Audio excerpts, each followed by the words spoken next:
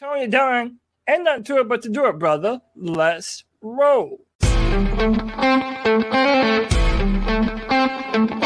a world where Carolina Panthers fans have an insatiable thirst for Panthers news and opinions, only one podcast roars ferociously.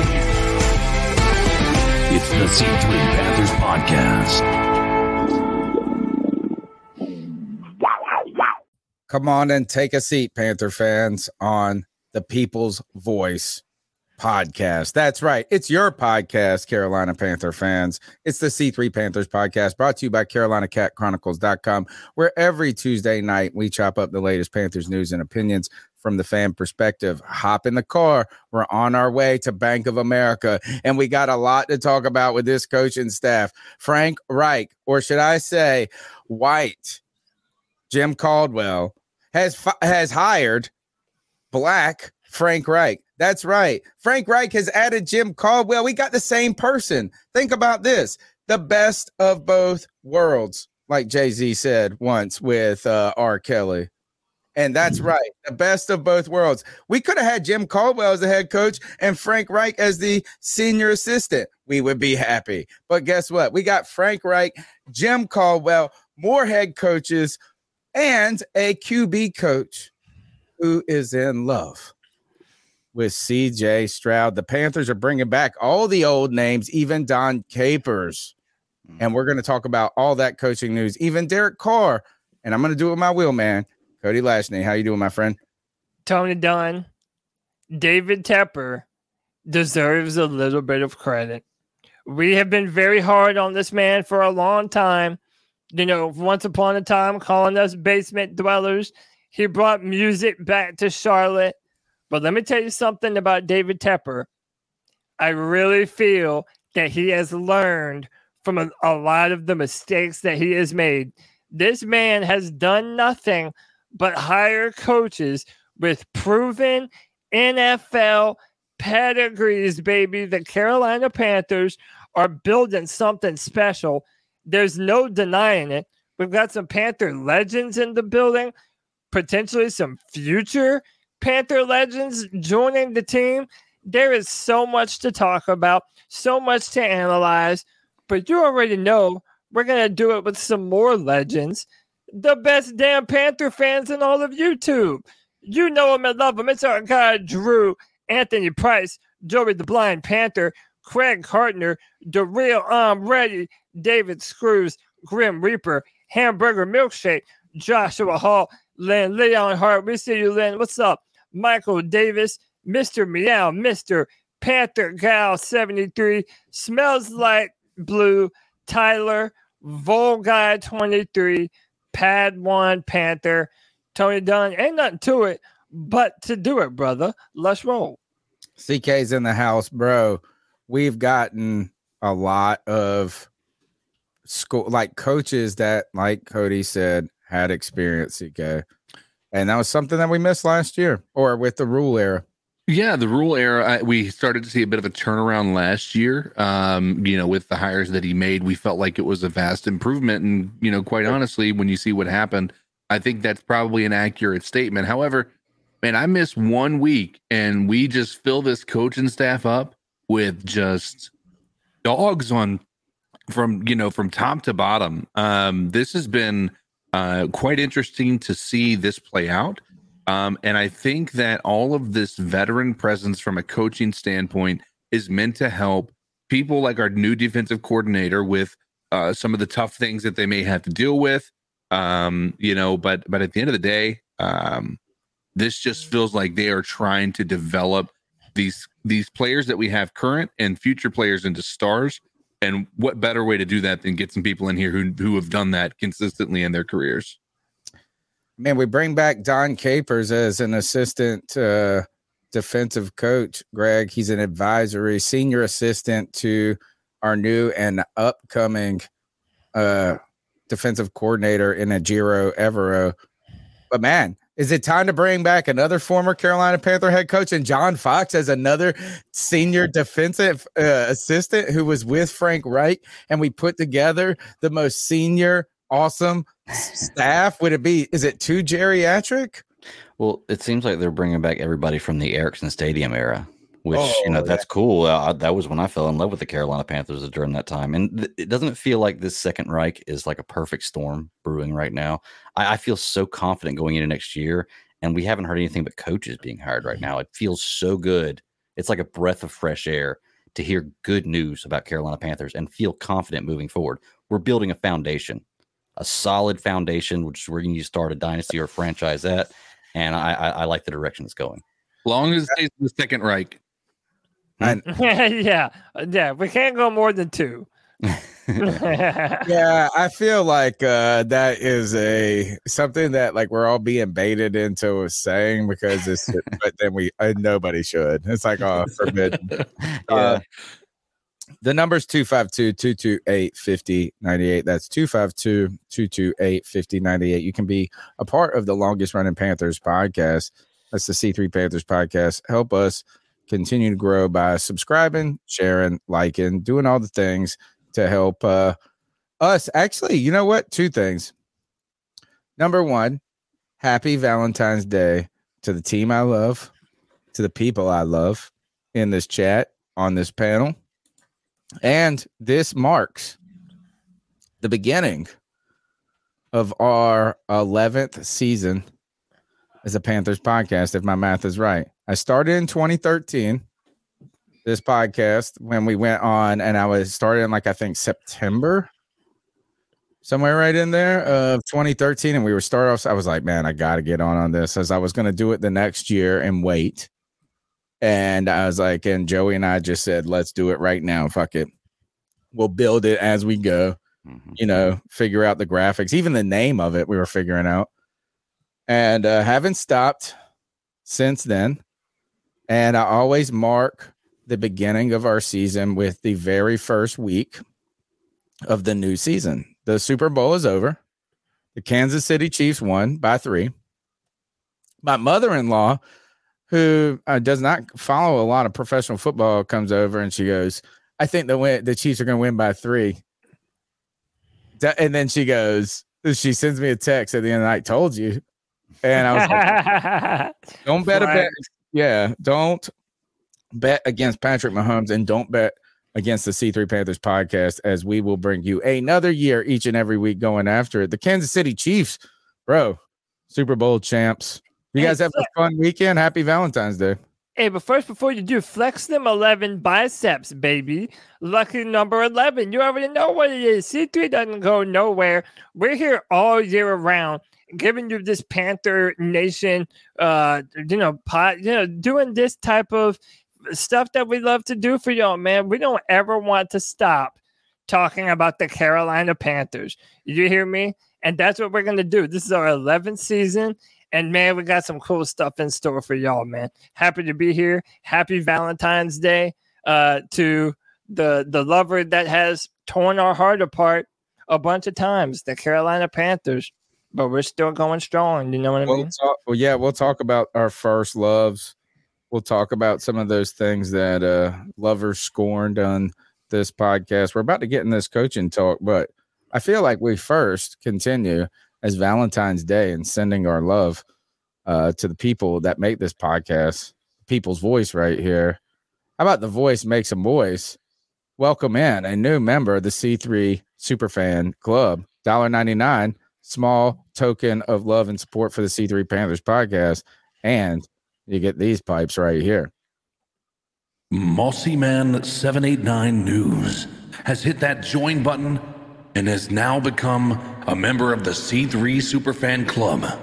It's a small gesture to show that you are supporting us, helping us continue to grow, continue to increase the quality, and continuing to show your loyalty. We appreciate that, and welcome to the club. Yes, sir.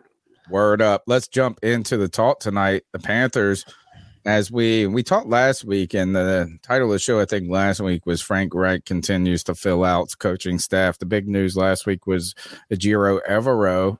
We heard that Deuce Staley was going to be a part of the staff. We may not have known in the official capacity, but since then, there have been some new names that have been added to this puzzle. Some new names. Holy cow. Oh, yeah. And they're old names too.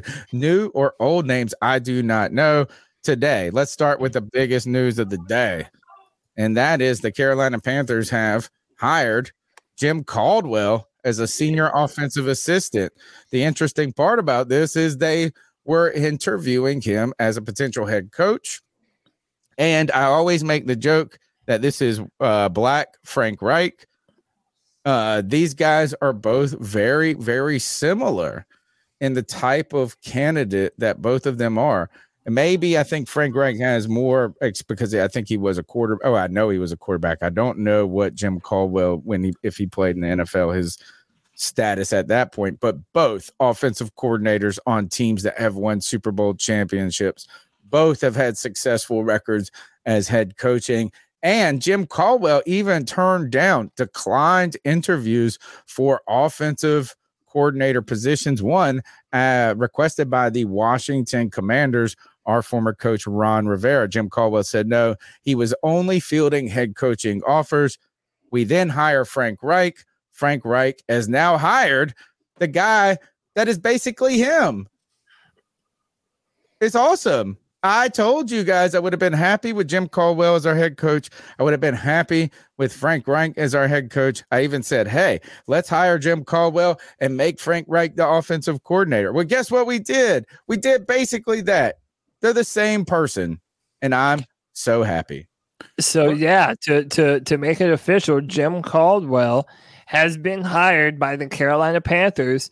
He added more experience and more perspective to this staff. They have agreed to terms with Jim Caldwell to become a senior assistant. He will report directly to Reich and will help the team on offense, defense, and special teams. The 68-year-old Caldwell was one of 9 coaches to interview for the Panthers head coach opening, and the second from that group to join Reich's staff, along with defensive coordinator Ejiro Evero. So Caldwell wasn't very high on my list of head coaches, but I'm definitely happy that he's a part of this organization. And I think that when you look at what the Panthers are doing, as I said earlier, David Tepper has gone from a strategy of letting a guy like Matt Rule bring all of his college cronies with him into the NFL to really making sure that every single hire has a guy with a proven track record in the NFL. This might be one of the most tenured coaching staffs that the Panthers have ever had by the time this whole thing is said and done. Or in the entire NFL period right now, honestly. Yeah, we're killing it. And also, let's be real. Most of these hires came out of nowhere. I don't think anybody would have told you that the Panthers were the front runners to land any of these men before they signed with us. And yet here they are. So I think it's a testament to, one, David Tepper hearing, all the noise and making some adjustments into what he has done as an owner. But I feel like it's also a testament to Frank Reich and the sentiment around the NFL of what coaches believe about Frank Reich and his abilities as a head coach. And I kind of feel like the sentiment is around the NFL that the Panthers are building something special. CK, I was going to bring this up. There's 2 things. There's one is like he's talking about that experience. Yeah. Right. We didn't have that under Matt Rule. This team, though, the experience that they are adding. So they're adding guys like Deuce Staley. They're adding guys like Dom Capers. We're adding Jim Caldwell. Cody's saying it's us building something special in Carolina. But the one I don't disagree with that. Frank Reich, though, is respected enough by these individuals to join him. That's the thing right here is that you could put in.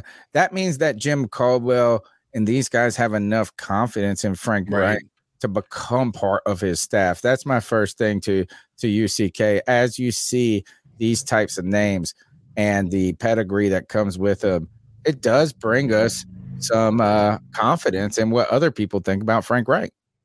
Yeah, I mean, it's hard to argue the fact that we're getting a lot of big names.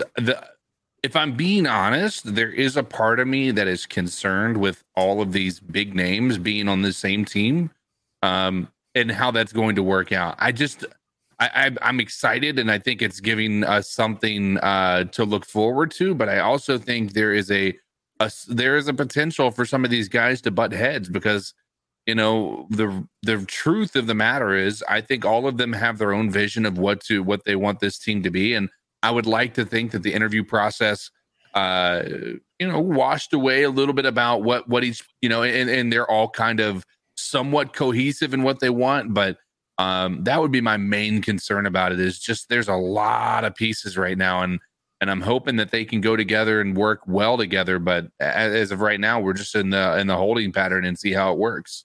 Yeah. I saw someone point this out, Greg, is that the fact that two of these people had interviewed for the Panthers head coaching position, right? Mm-hmm. So Frank Reich interviewed, obviously he got it. Jim Caldwell was the first interview. Ejiro Evero, the defensive coordinator we brought in, that hot name, also was interviewed for the head coaching position. Then you hear Josh McCown being last year kind of flirted with by Houston as a head coaching position. Yeah. Right. So you hear some of these, someone put this, and I thought this was a great point, is that this is a sign of guys putting away their egos and kind of coming together. And for me, Greg, I'm not too concerned about the butting heads like CK has said, because I feel like Caldwell is on a position now. If he didn't get a head coaching job this time, he's not going to get one. Dom Capers is as old as, whatever. I feel like these guys are ready to rock. Yeah. Frank Reich.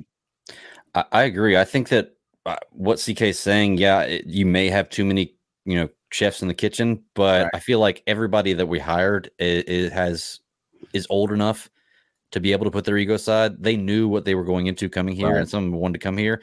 We just added 5 Super Bowl coaching rings, or 5 coaches who have won Super Bowl rings with Capers, right? Not 5 coaches, 5 rings with 4 coaches. Right. Wright, Caldwell, Capers, and Evero have all won Super Bowls as coaches. Who's won multiple? Caldwell.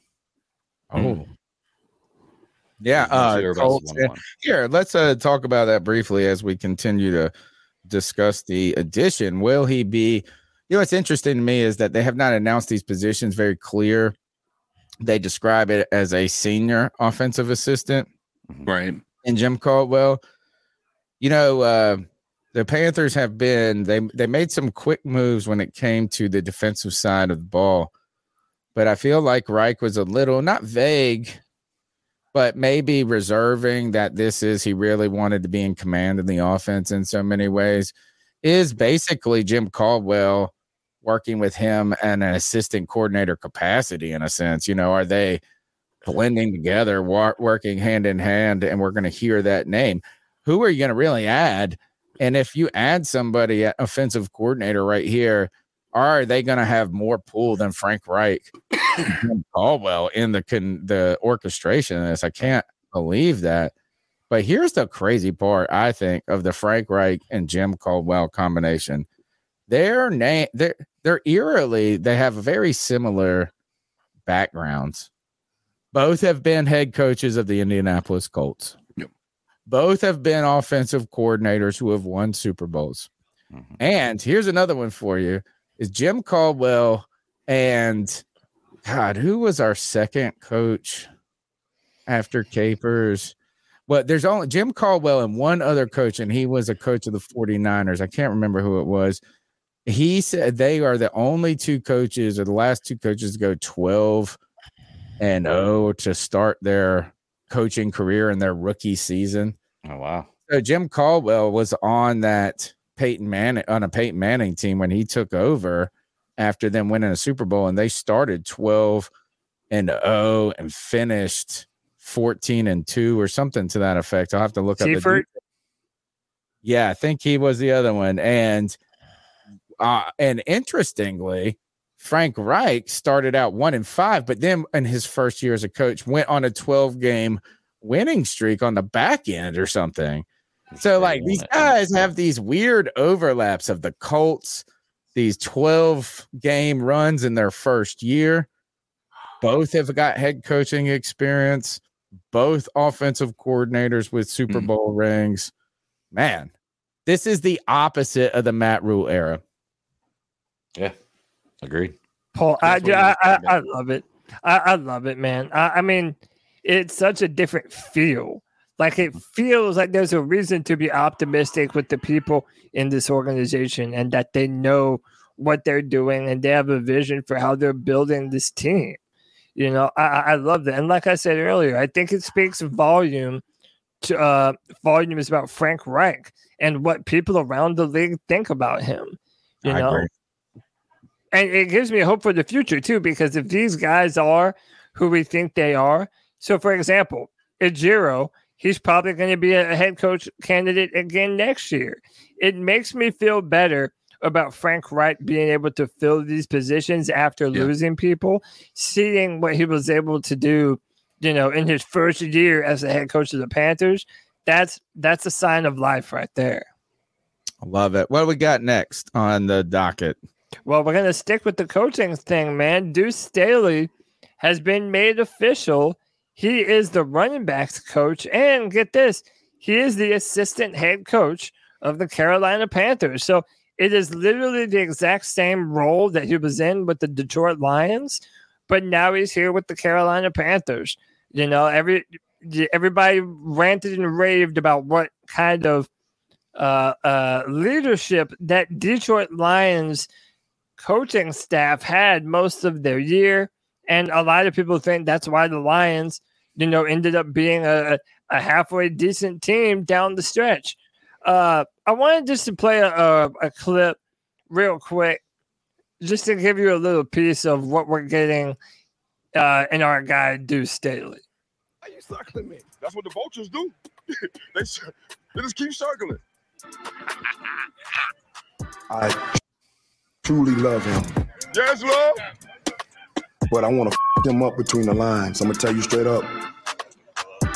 Yeah, AG and start right here, baby. And Deuce, you're absolutely right. Ain't no doubt. You want something, we're going to give you something. Yeah, well, we're going to take it. We want something, we're going to give you something. We're going to give you everything you want. Let's go, man, compete. I'll compete them. They'll talk. Stop the screen. 5-yard route. Stop the screen. Oh, great. Stop the screen. Route. Great. Stop the screen. You want to talk I'm happy for you. 5-yard route. I'm happy for you. You should be. Yeah, you stop the screen. I ain't heard you all. Thank you, though. Now you woke up. You forgot to tell them we playing today. You forgot to tell them we playing today. Man, y'all had a first one play and now you want to talk. They look scared. So there he is, man. Deuce Staley, you know, talking a little trash, getting everybody rowdy and motivated. I love the energy that he brings. He has a great pedigree. You know, he seems to be the type of guy that players interact with and identify with. And since he's the running back coach, it really makes you wonder what the future of that position is for us. Do we sign Deontay Foreman to an extension? I know a lot of Panther fans really want that. A lot of people, like myself, were impressed with the continued improvement of Chuba Hubbard. So I don't know. It'll be interesting to see what we do, but I think that we're better no matter what for having Deuce Staley as our running back coach. Tons of energy from Deuce Staley. I'll tell you this, if you watched this Hard Knocks at all, you couldn't help but root for the Lions this year. Yeah. You know, like, is that everybody on that coaching staff in particular was endearing. So you go from who's the guy that bites the kneecaps and cries all the time? Their head coach. You know, you don't know if he's going to be a laughing stock. You know, is he something that like is just kind of a funny meme guy? But no, you watch the Hard Knocks, you care, you learn to, I like to like him more, right? Or like respect it and feel like it was authentic. Deuce Staley and that, even the defensive coordinator, they shined. And look kind of how good that, well, not kind of that, how good that offense has been with really marginal talent overall, I would say. My question to you guys before we get to, we're about to jump into some cat calls here. Don't forget the number's 252-228-5098. What the hell is assistant head coach? think about this. Pull back up the order of all those coaches, guys. And then you like the terminology. This is what he was at the last stop. You see this all over the place. But if you think of this as Reich is obviously the head coach. You think this is the next is offensive coordinator, defensive coordinator. I would think in the hierarchy of coaching staffs. But they have now taken guys like Deuce Staley, who are a position coach, and they give him this other tag. What does that mean, Cody? Assistant head coach and running backs coach. Is that something they just tell guys to make them feel like more than a positional coach? Or is he really the assistant to Frank Reich? No, I believe that he is the assistant to Frank Reich. And he is essentially the second in command. I mean, that's what it is. If you're the assistant head coach, like say he got in a car accident, heaven forbid, and he couldn't go out there, would you expect him, Deuce Staley, to take over head coaching responsibilities? Yes. And you know what? Based on the things that I've seen from him, I would trust him doing so. Well, I think that he's that type of guy. But also, one of the things that you have to also remember about all these new hires, look how many different leaders we have. All of these guys are so respected and they're so trusted that these guys are going to get the job done. It's a next man up mentality. And, I can see why maybe you would think that Jim Caldwell would do it. Him being 68, having a lot of experience, similar age to Frank Reich. And by the way, he's going to be a part of it too. Like, you don't just bring in Jim Caldwell for no reason at all. You know what I'm saying?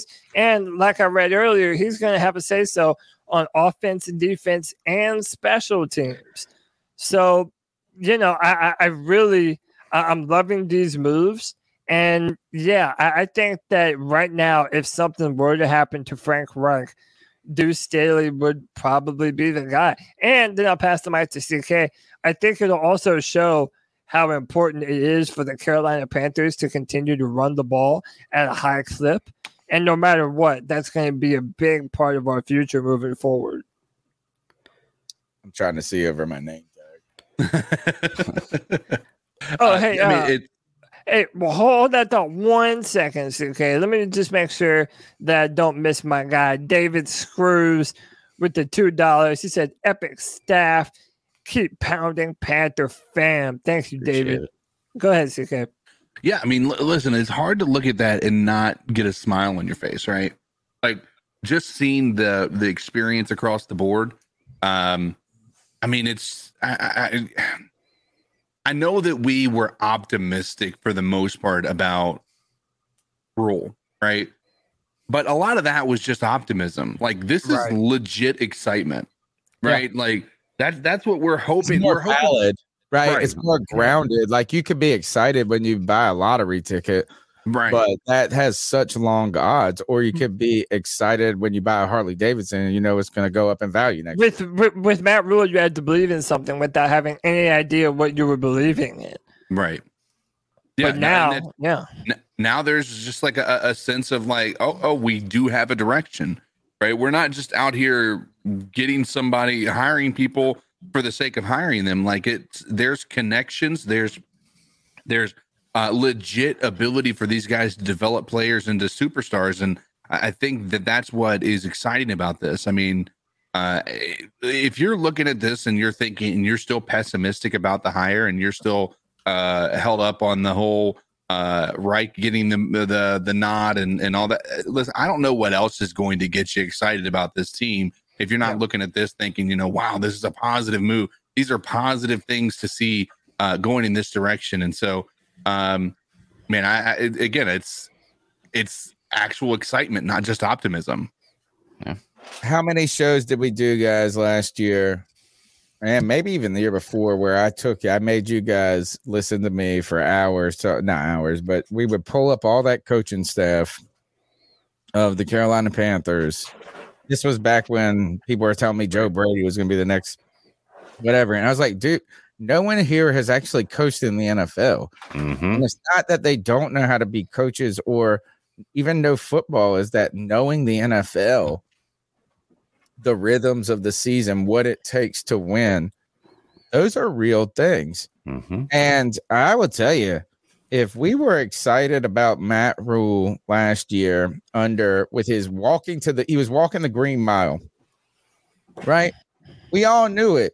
The fact that he was able to even get guys like McAdoo, Tabor, and Campen. Think about this. Tabor and Campen are coming back. The fact that even those guys was surprising. Think about how we were like, oh man, like he actually did his first thing. Reich, these guys are legit. Mm-hmm. This is legit stuff. Not guys past their prime. And it's a good mix. And I tell you this, you look at those teams like the Rams or whatever, they get the young guy.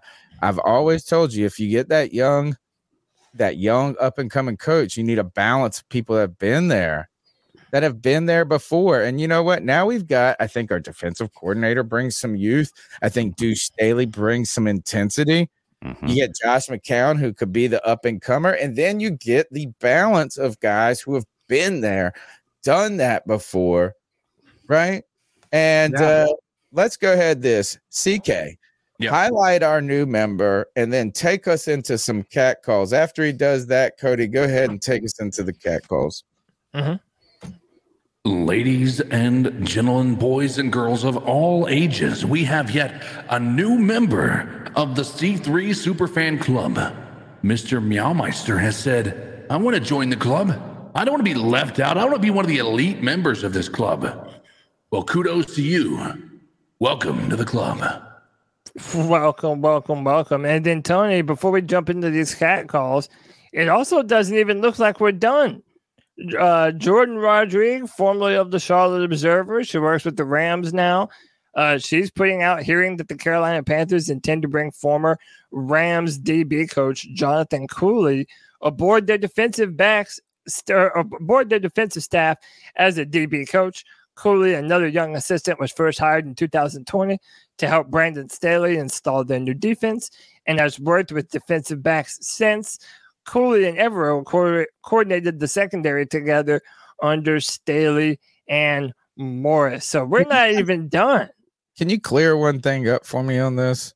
Sure. Staley is the head coach of the Chargers now, right? Yeah, but I believe I keep hearing his name associated with the Rams, so clearly he had to come from there. Because Brandon Staley was the defensive coordinator for the Rams before he was right after Wade Phillips. I think so.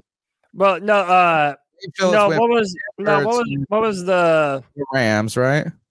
They had I forget his name, the black gentleman. He was the coach for the Chargers in Herbert's first year.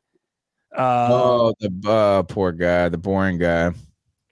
Yeah, cool. They have the guy Raheem Morris is with the Rams now. Yeah, I mean, the point being, there was with it, and I keep hearing it. Yeah. Clearly, he was. That's all. Yeah. Staley has a history with these guys. Most of these guys have a history with each other, so there's some real cohesion, some real synergy. But listen, man, it's that time of the show where we let the Panther fans really tell us what's up. It's time for these cat calls. Number is 252-228-5098. Let's roll. So what are your thoughts on catcalling? Yeah, it's pretty you shouldn't do that to somebody. And how did that make you feel? Very uncomfortable. So how do you think catcalling makes the person feel? It feels good, like... Who's that cat sitting in the back corner with his face buried in his nose? Who's that kid that can use one?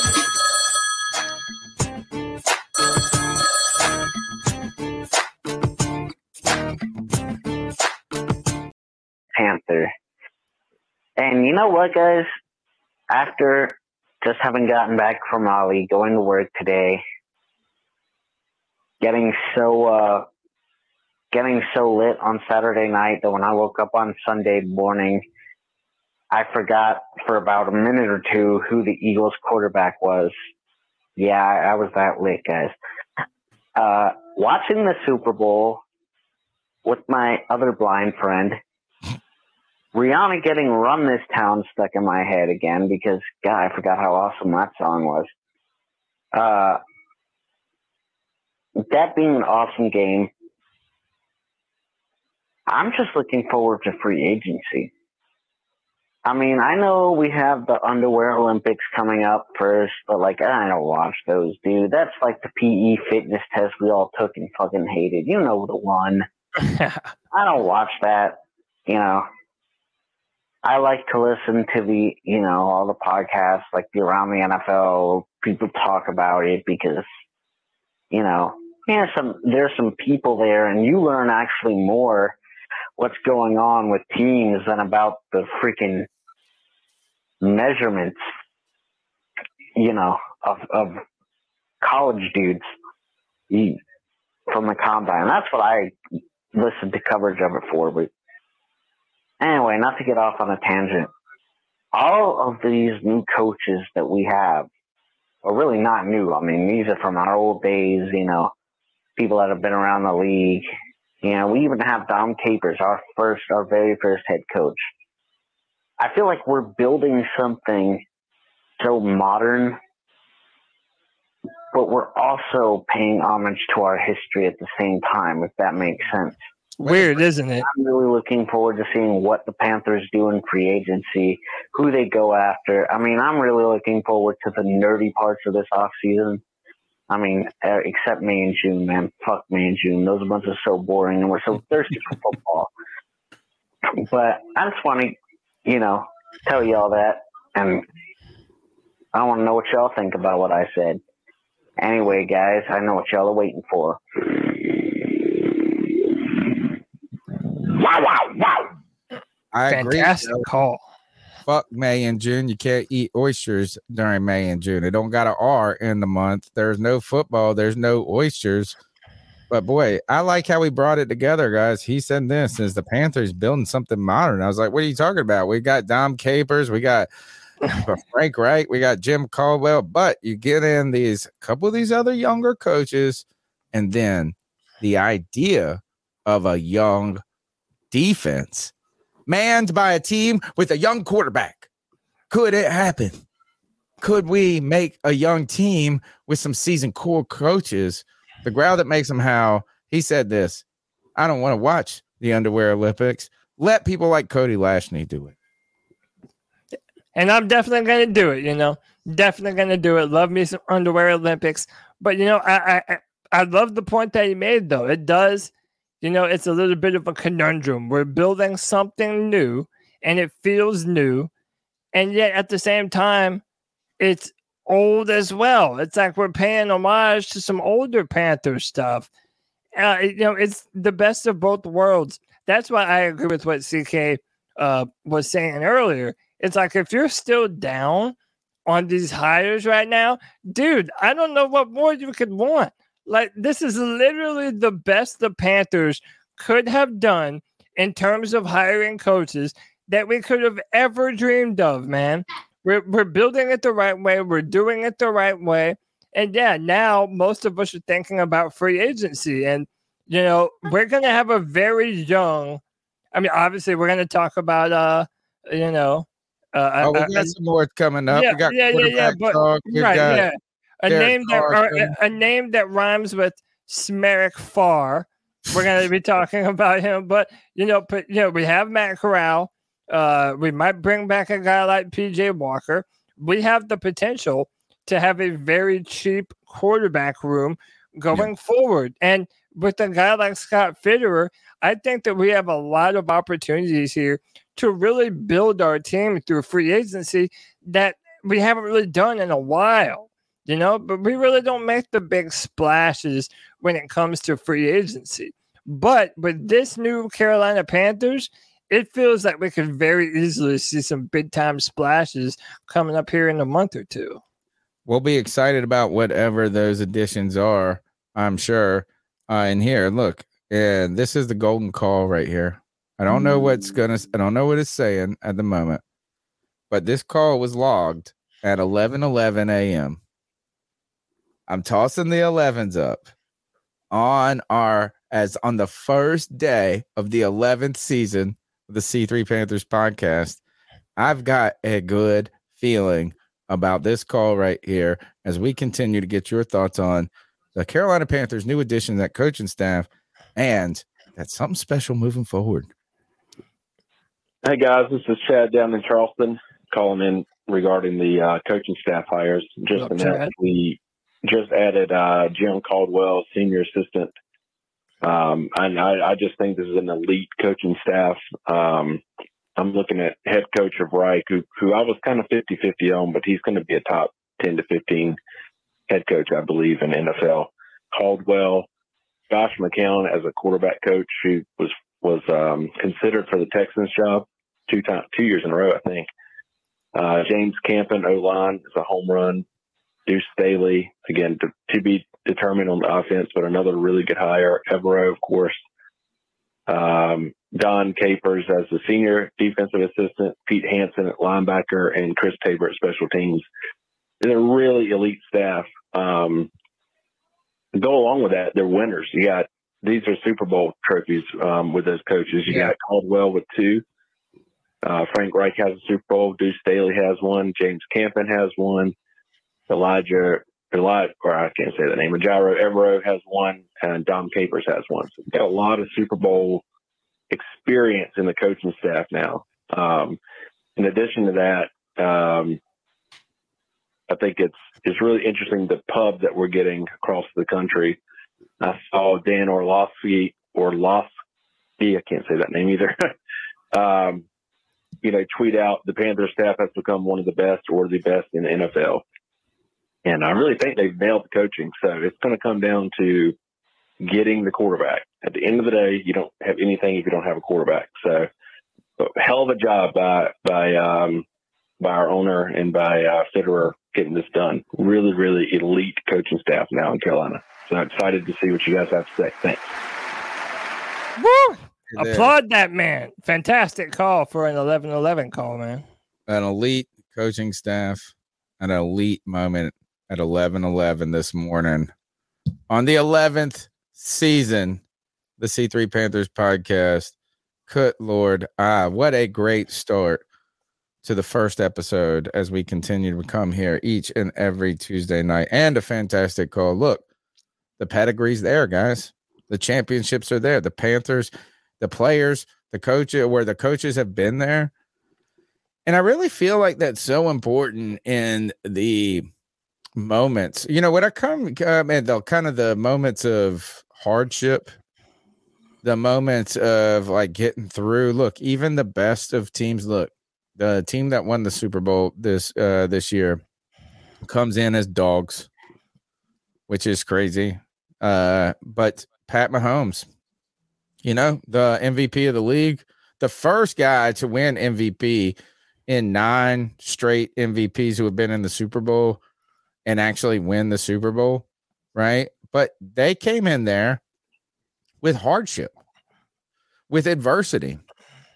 Think about this. You had the best offense all season long. You're the best team, arguably, in football all season long. But even in the moment where you were all prepped for, you hit challenges. Yeah. And being there, knowing how to weather those storms. I tell you, this one thing I respected about Ron Rivera for so long. When Ron Rivera in his first couple of years, we were struggled in his first 2 years. We had kind of a little overinflated expectations his second year, and we learned we had a shit defense. But I tell you this is I used to get mad when I didn't know Ron Rivera, that he wasn't throwing a clipboard, that he wasn't grabbing guys by the face, that he, what I'm saying, is just so stoic Ron over there. But I tell you this is the best quality of Ron Rivera all those years was in those hardships and adversity moments and those challenges that he didn't waver, and it commanded confidence from his players at times. And what I'm saying is being there, having been there before, it steadies the ship. It steadies the ship, and the Carolina Panthers have a coaching staff that has not only been there before, but is qualified, competent, and has got a very good track record. Very good record. And I liked someone put in the chat that Andy Reid is 66 years old and Frank Reich is 62. So, hey, man, they say you can't teach an old dog new tricks. I think we've got an old dog who's coming in with some old tricks, but who's put some young dogs around him to help him continue to further innovate. I'm still going to be interested to see what the Panthers do at the offensive coordinator position. I'm going to be honest with you, and I know everybody might agree or disagree. I would still love to have Eric Bieniemy as the offensive coordinator. Now we're not even talking about head coach anymore. Now you're going to tell me that he can't be the offensive coordinator. You think he's going to leave Kansas City to come to Carolina to be the offensive coordinator? How about this, Greg? If he wants to be a head coach somewhere else, he damn well better get out from underneath Andy Reid. He has to get out from under Andy Reid if anyone's ever going to take him seriously. And looking at what the Panthers have done in just the past couple of days and weeks, why are we thinking that Eric Bieniemy wouldn't fit in here? I think he's trying to go to the commander. I think the Commanders are trying to land him, guys. But here, I'm just so tired of the Bieniemy stuff. Is like, good. I hope he's great in this. But everybody's acting like it's this greatest travesty in the history of the world. They don't even show him on the TV. We know that is Andy Reid's. I don't even think that's true. Is Andy Reid? No, they don't even we don't even. I almost don't even know he's on the team. They said that the adjustments that they made after halftime were directly called by Eric Bieniemy himself. But I'm not denying Bieniemy has something to do with it. In the first half, because I thought it was just fine. They had a 10-point deficit going into halftime, I think. But why does every player, as soon as they ask why the success or why you have the success or what's so great about this team, they always bring up Andy Reid? Like I get it. I'm not saying Bieniemy's not doing things. I think he is doing stuff. I think he's doing well. Yeah, they say he's the mastermind. I think the other thing, guys, about the Andy Reid, and I'm not trying to dump. I mean, maybe I am inadvertently or dumping on Bieniemy. Maybe I'm trying to praise Reid more in this process. But while Reid is, what'd you say, 67? I thought Frank Reich was only 60. So if he's 64, he's a little bit older. But it's not the age. Think of how long Andy Reid has been a head coach in this league. Right. And how much success he's had. Yeah. Talk about this is he's a guy. If you put one more Super Bowl on that guy, like we should be talking about him ahead of Belichick. If he gets two more, yeah, there's a possibility he's up there. Well, if he gets one more, he's definitely in consideration for one of the greatest of all time. He gets two more, I think there's no way you can deny it. What would he have to do to eclipse the kind of the name of Bill Belichick? Well, Belichick has what, 6 rings? He's not. With Tom, is it 6? Yeah, it's 6. Does Tom have 7 or 6 total? Tom has 7. He has 6 in Tampa Bay, or 6 in New England. 1 in Tampa so Bay. You're saying Andy Reid cannot eclipse Bill Belichick? He's going to retire before he has an opportunity. That's a good point. I didn't think about the age thing. I think if he was younger, he could. But yeah, that's a really good point. In his 70s, dude. Yeah, but he won all those Super Bowls when he was younger. Sure, but you've got to keep in mind, Andy Reid isn't going to win the next 5 Super Bowls in a row. What if he wins 2 more? He's in the conversation, but you can't beat 6. But can you put in the championship, the AFC, the NFC taking 2 teams to 3 straight NFC?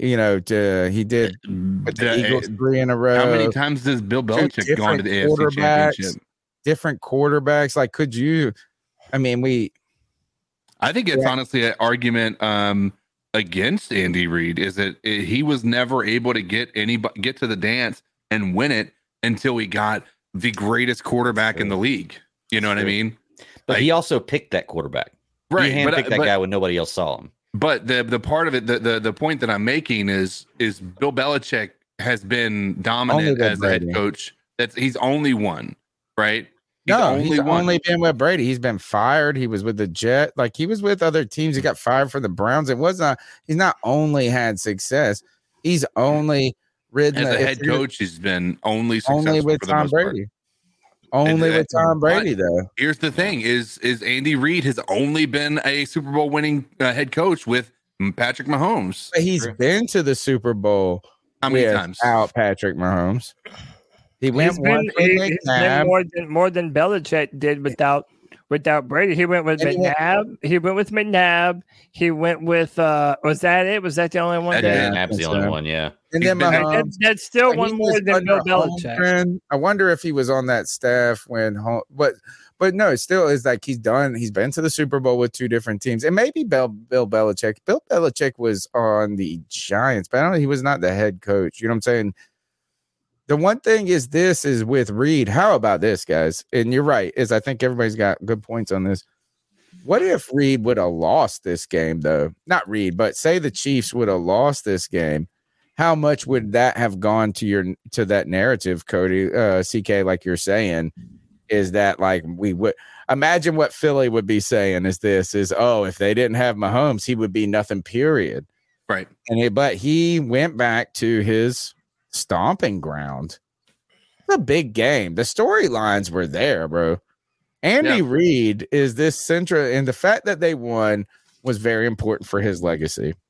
White Chocolate Espresso chimes in 4 NFC Championship games, 4 NFC Championship game appearances, and 1 Super Bowl with the Eagles. So, and then he's had 4. He went 3 back-to-back with the Chiefs again at home. Like they've been dominant. They've had the past Alex Smith 5 years. The past 5 years, the AFC Championship game has taken place in Arrowhead.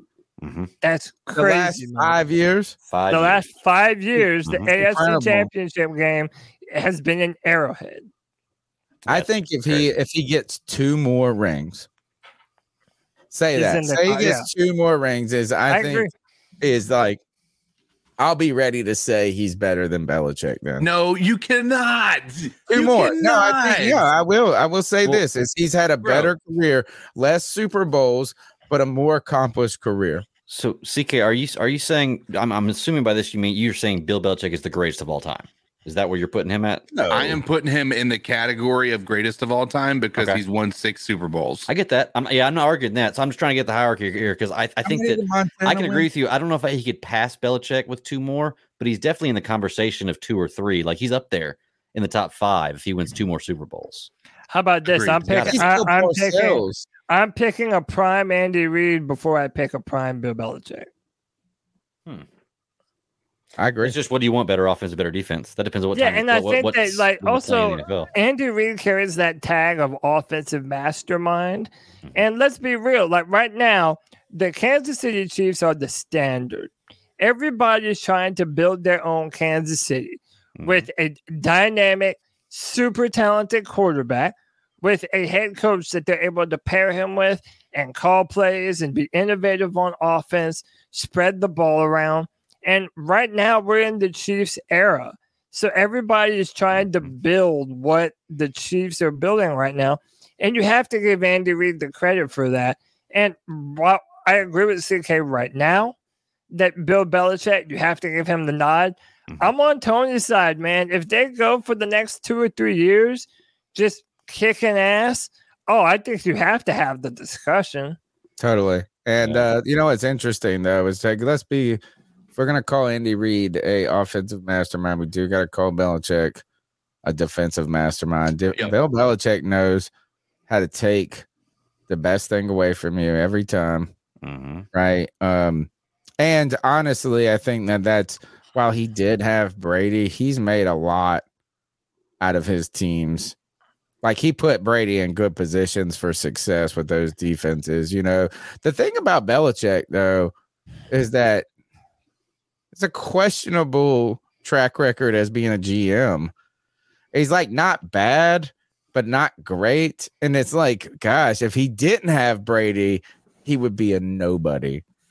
Yeah. I remember when we were debating Sean Payton and Mike McCarthy and like comparing their resumes. One had Brees, one had Rodgers. And, you know, Greg took some flack for saying, well, Sean Payton had a Hall of Fame Drew Brees for most of that time. Mm-hmm. Well, I think with Bill Belichick, you kind of have to do the same thing with Tom Brady, don't you? Like now everybody's kind of revisiting the Belichick era without Tom Brady, and it's just not. I don't think it adds up. The only difference there is Bill Belichick has 6 rings. Sean Payton has what, 1? Oh yeah, that's the difference there. So, like, we should. If you think that Payton is a Hall of Fame coach, then Andy Reid, like, you can't even hold Andy Reid's jockstrap. Well, I don't think we were questioning Hall of Fame. I think we were questioning like top 3 greatest of all time. Right. But like, I mean, these guys are of a different echelon. Who was the coach of the 49ers when Montana was the quarterback? Was it not Shula, was it? I think it was. No, it was. So who are that? I mean, that, like, we're talking Bill Parcells, you're talking Lombardi, you're talking Shula, right? Because then who was the other one? Is Cower? Don Shula was the undefeated Dolphins. Yeah, Don Shula was undefeated Dolphins. Yep. Yeah. Okay. Interesting. How about this? Let's go into the next call. Chat, get in the chat. Help us out. Call in at 252-228. Bill Walsh. Bill Walsh. Hold up.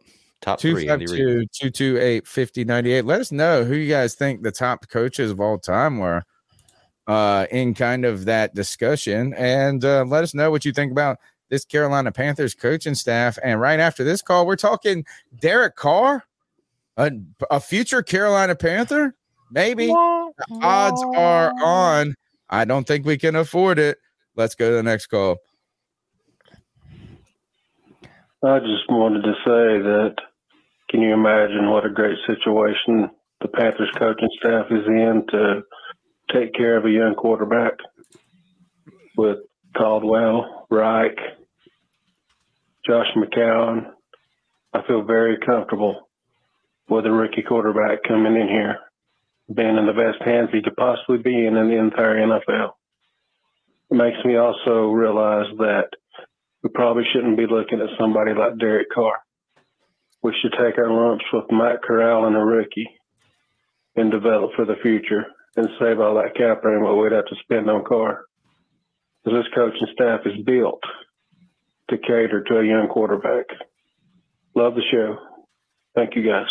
What an incredible call and an incredible segment. Love it. Hey, that guy, I think he knows the keys to my heart.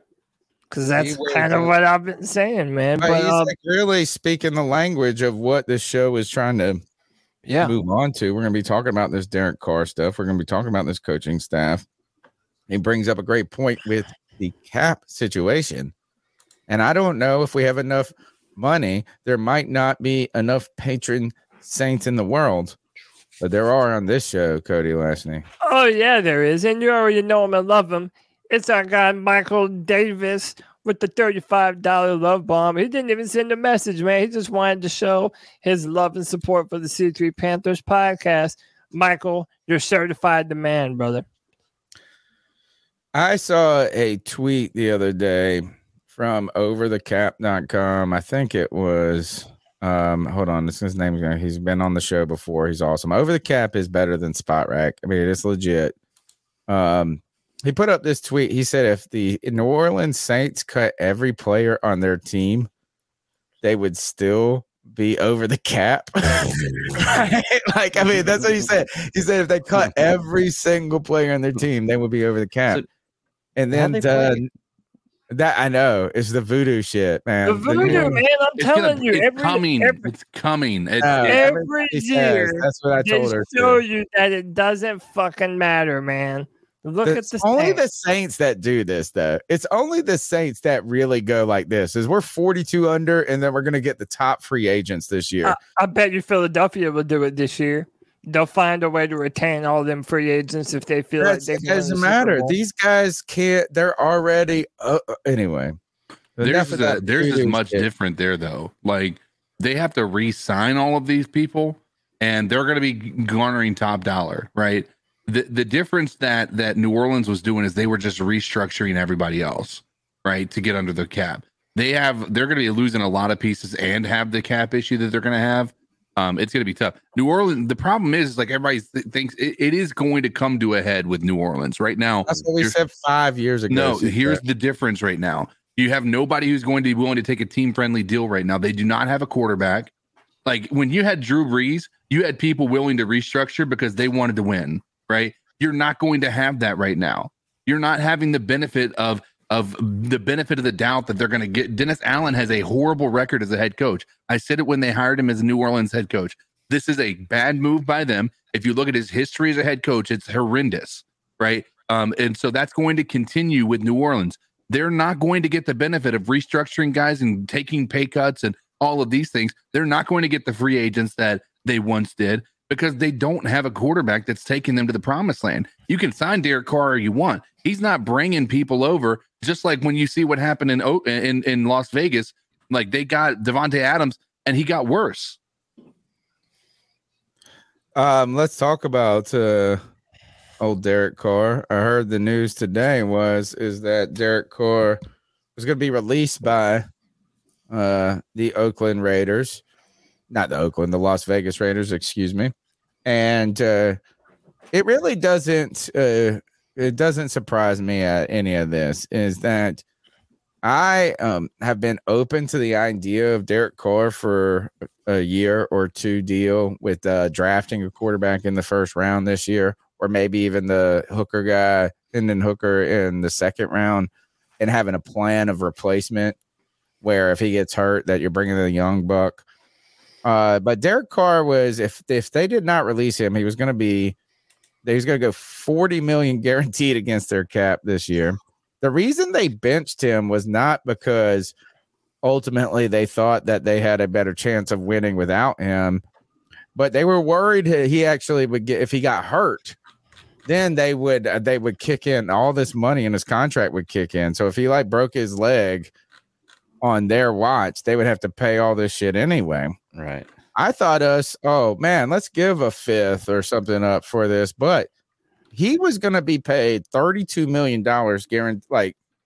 Next year, he would cost any team that traded for him $32 million at the minimum and a draft pick. So Derek Carr has had the ending with the Raiders has not been pleasant for any party involved. You can watch former Carolina Panther David Carr talk about this and very publicly on Twitter.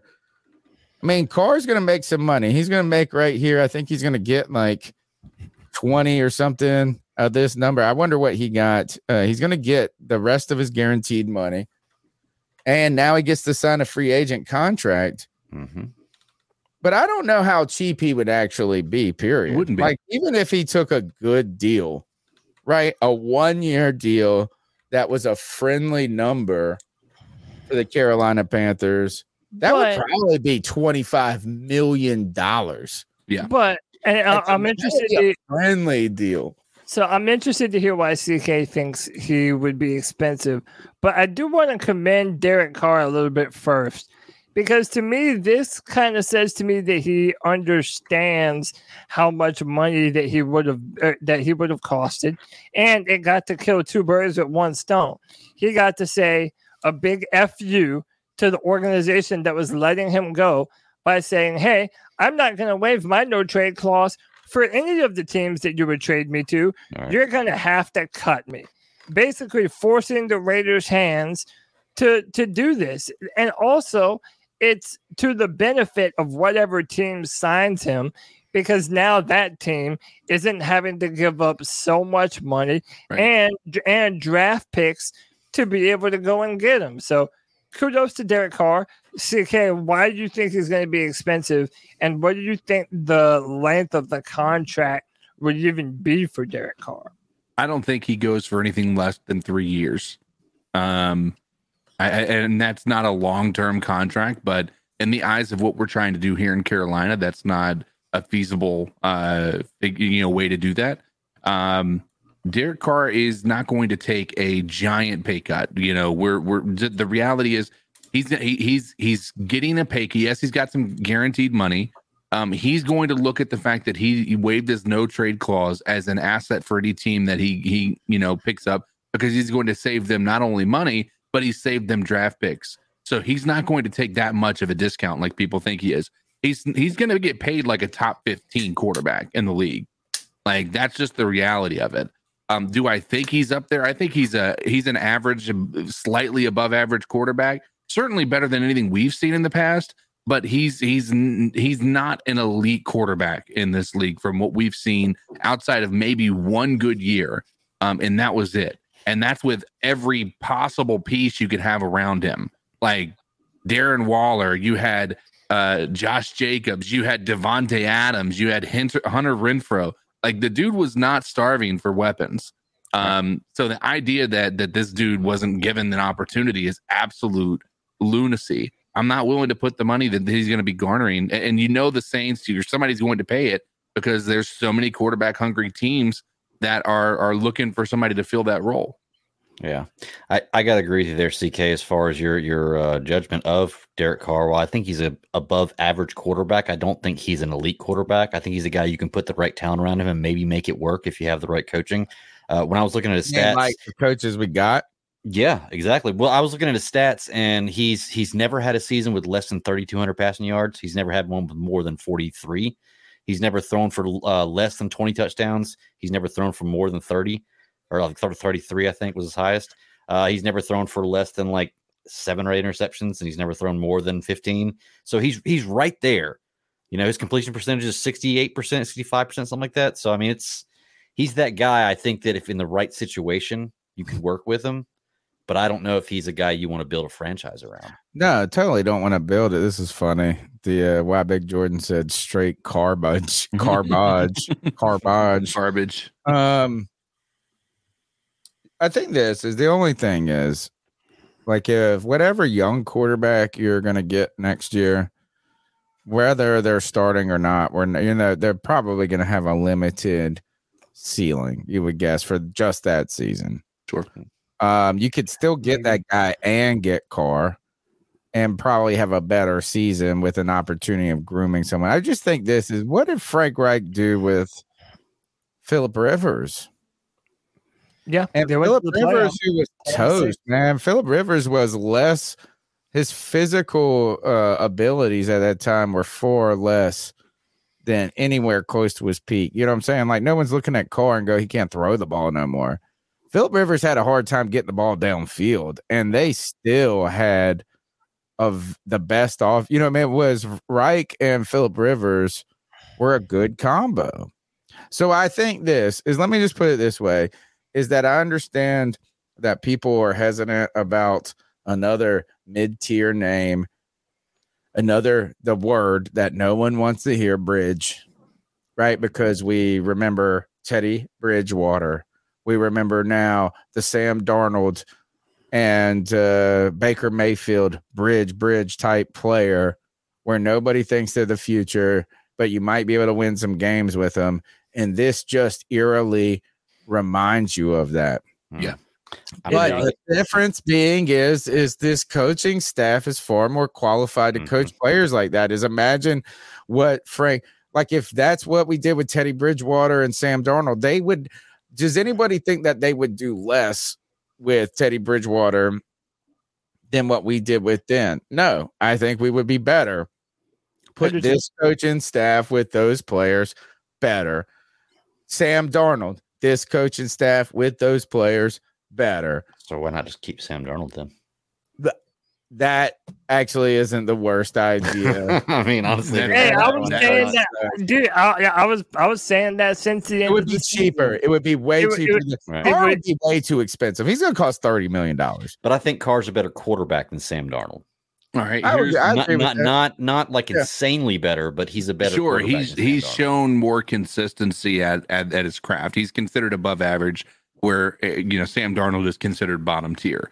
And he has a lot of work to be made up. But the best case scenario for our situation right now is not to go and sign a 3-year deal for Carr. Back in the Teddy Bridgewater situation. Even if he plays reasonably well, right? We're still in a situation where we're going to have to get a quarterback to come in after him. And so, if it makes sense to go with a guy like Sam Darnold and either draft a guy or Brissett or who is Brissett Brissett is another option. Jacoby Brissett. Or and by the way, can I also can I also just say that almost as soon as the news hit that the Raiders were releasing him, the Panthers opened up as the odds-on favorite That to is land. the irritating part. Let's talk about that then, is whether or not we're right or wrong in our assessment. The odds favorite, the betting community, and the names. I saw another one is that it was like the Saints and the Panthers expected to be heavy. Yeah. Courtiers or whatever, quarters of this. But my point is the entire NFC all are on the South. same page, honestly, is that Carr is an upgrade, like apples to apples on a quarterback, but is the money and the belief set is not really an upgrade. It's just kind of barely, it's just lateral, if anything. Well, look, let's say this. If you're a Panther fan, there's no way that you're getting super excited about Derek Carr, because no matter what you believe about Derek Carr, it's absolutely impossible for Panther fans to see this as anything else than the Panthers doing what they've already done the past 3 years in a row to miserable effect. And the fact that Derek Carr, he just doesn't have an extensive record in the playoffs. He doesn't have he's not very mobile. The dude is an absolute statue. Yeah, I mean, he's 0-1 in the playoffs. He's a 4-time Pro Bowler. I will say, if anybody watched the Pro Bowl games this year, he was the most skilled. Yeah, dude, he had the highest number of points. Cannon, dude. He was throwing dots, and I'm gonna be real with you. You know why else I think we're the number one option to land Derek Carr? They're both Christians, and I'm talking not just Christian, but Frank Reich and Derek Carr, like their entire life is about Jesus and the Lord and Christianity and stuff like that. Derek Carr has given. No, I'm telling you, man. Derek Carr has given sermons Philip before Rivers too. Philip at Rivers churches in Catholic. Vegas. Frank Reich went to seminary here in Charlotte. Like, they're gonna bond over what they're trying to build, and they're gonna bond over the fact that they love the Lord, man. So and they're both coming off of down years, right? They're both coming. They're on this this arc of downward trajectory, and they're hoping to have that emergence from the ashes, if you will. So I think that they could find some maybe some. I agree with Cody on that front. I don't know that the organization. I don't know that David Tepper would deal with having another quarterback that's going to be a short-term fix. What about this? Yeah. And Tony already kind of alluded to it. Now, if you did sign Derek Carr, it doesn't mean that you're precluded from drafting a quarterback at 9. You have to. You don't have a choice. You have to. No, I don't say it's as urgent as you have to, but it's still an option that he made in Indy. It's the mistake he made in Indy. But they have Matt Corral. If you have Derek Carr and you have Matt Corral, and if you're able to sign PJ Walker, which, by the way, Frank Reich does have a history with PJ Walker. Who cares? You're not. This is all I'm saying. If they made the choice at that point that they want to use a short contract with Derek Carr to provide a buffer zone for the quarterback they draft at 9 to learn, to grow, to continue to get better, they might find that a reasonable option moving forward. The problem is you're pretty much choosing between Will Levis, Anthony Richardson, and Hendon Hooker at that point in time. Because Bryce Young and CJ Stroud, they're not going to fall to number 9. It don't matter. We don't really have that ammunition to go up and get them anyway. Let's just be honest. Moving into 1 and 2 when other teams want to do that is probably we are the team that is not suited with cap, with pick, with all of this to really aggressively get that much higher than where we're at. So I tell you this, if you bring in Derek Carr and you don't get a quarterback, you don't get the next plan, that's the failure that's a repeating of everything that's happened here, prior to Reich getting here, and the problems that happened with Reich in Indianapolis. The inability of him, once Luck was gone, to then they found these quarterbacks where you get the Phillip Rivers, then you try to run it back, and then not happening. Then Brissett, and then Frank Reich had a swing and a miss with Carson Wentz. Yeah, he can't have two swings and misses. Nope. You know what I'm saying? Like, so if you bring in Carr and he turns out to be just another version of Carson Wentz, he had a swing and a miss. Trade for him. He had a swing and a miss with Carson Wentz and Matt Ryan. There you go. Even better. A third, it's a strikeout. You have to bring in any quarterback that you bring in as a bridge. You have to have a future plan. And if not, you should be just tanking. Not tanking, but you know what I'm saying? Looking for that quarterback going forward. There is no way the Carolina Panthers rinse and repeat what happened with Teddy Bridgewater. Can't do it. Well, if you bring in Derek Carr, you draft one of those guys, Hendon Hooker in the second, you say, this is our guy in a year. So look, White Chocolate with the $9.99 love bomb. He's defending Derek Carr. He's saying Carr has always been consistent. He's always had consistent years. He's never had ups and downs. Whoa, my bad. Oh, shit. Hold up. He's never had ups and downs like Baker. He's not god awful like Darnold. Darnold has been his entire career. He had the worst defense since he's came in the league. I'm assuming he meant last year. And look, to kind of play devil's advocate here, I mean, has Derek Carr had one quarterback or with the Raiders for longer than a year or two? Because I feel like has Derek Carr had a head coach with the Raiders for more than a year or two? Yeah. Who? I think the first part of his career, I mean, it was pretty consistent. He's been there 9 years, yeah. And then he had what's his face? Gruden. He was there for at least 3, I think. So Trey Burnett in the chat says Tony Sperano, Jack Del Rio, John Gruden, Rich Bisaccia, and 1 year with McDaniels. And he's been in the year since I think 2013, I believe. So he hasn't had a lot of consistency. I'll say this, man. I feel a lot better about Derek Carr than I did Baker Mayfield at this time last year. But I still don't feel great about it if we're going to sign him to some mega contract and commit to him being the future. Even if it's not of the Carolina Panthers. Cody, even if it's not a mega contract, though, this is the thing is that we can shit all we want on Baker Mayfield and saying, but Baker Mayfield costs like $4. Yeah. You know, he really didn't cost the Panthers anything. He took he basically paid himself it was $5 million. The thing is that Carr is just going to get starting money. And you have this is the way it's going to work. You either pay a lot for 1 year or you pay too much for 2 years. Mm-hmm. So what he's really going to want to do is say this: if I take a 1 year deal, it's got to be, I need to hear a 3 up in there, 30 million.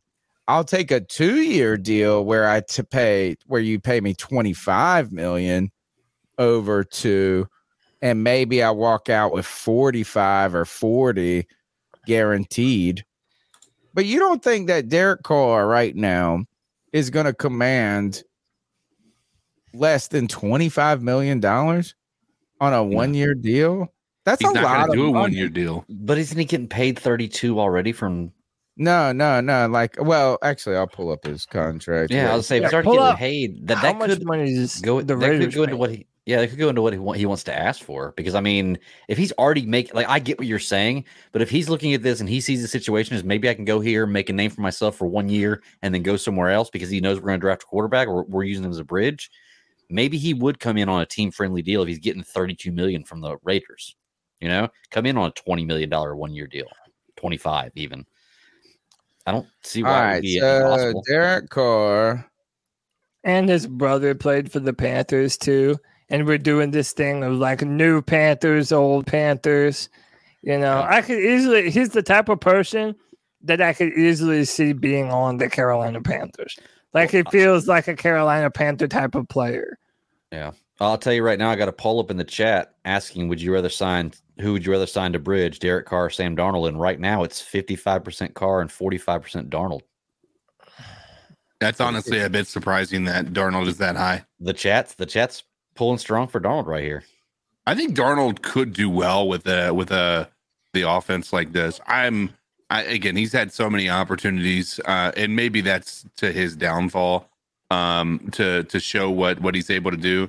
I don't know that that would just be unfair almost at this point to put him in a new offense and grade him based off what he does this year, even because it's just that's his entire career is just new head coach, new offensive coordinator. Like it just seems to be year over year for him. Look, it says his contract was. I wonder just how much was accelerated here. That's a good question. We're gonna have to do some more work on this. $40.4 million. He's gonna get paid from the Raiders next year. No, that's if they wouldn't have cut him. It says he has. The Raiders would have owed him. You're right. $40.4 million guaranteed if you remain on the roster. Dead strike could be 5.6. What's the dead cap number? 5.6 million. So that's all they owe him is $5 more million. Then he might take 25. Then he might, but why would he? He doesn't need to. Look at this number. I like this. This is a little misleading. This storyline here. Michael Thomas's cap hit in 2024 would be $59 million. They would pay him, I think it's like $14 million this year or something like that, or they cut him and have to suck up all this dead money. Anyway, shame on those Saints for that voodoo magic they do, and shame. Yep. So speaking of shame, we have a bunch of people in the chat, a strong number of people in the chat, and they love to talk Panther football. Everybody knows that. But more importantly, they're here for the voice that makes them moist. Talk to them, Big Papa. Ladies and gentlemen, boys and girls, it's been way too long since I've done one of these. I'm talking to you. Yes, you can feel my voice inside your heart right now. You've come here to talk about the Carolina Panthers, the improvements made on the coaching staff, the future quarterback of the Panthers. You've come to chat about it in the chat here. Maybe you're just listening on the podcast offline or off the live stream. And if you are and you haven't hit that like button, haven't hit that thumbs up, whatever it is that you need to do, I have one thing to say to all you absolute freaks. Subscriber shame.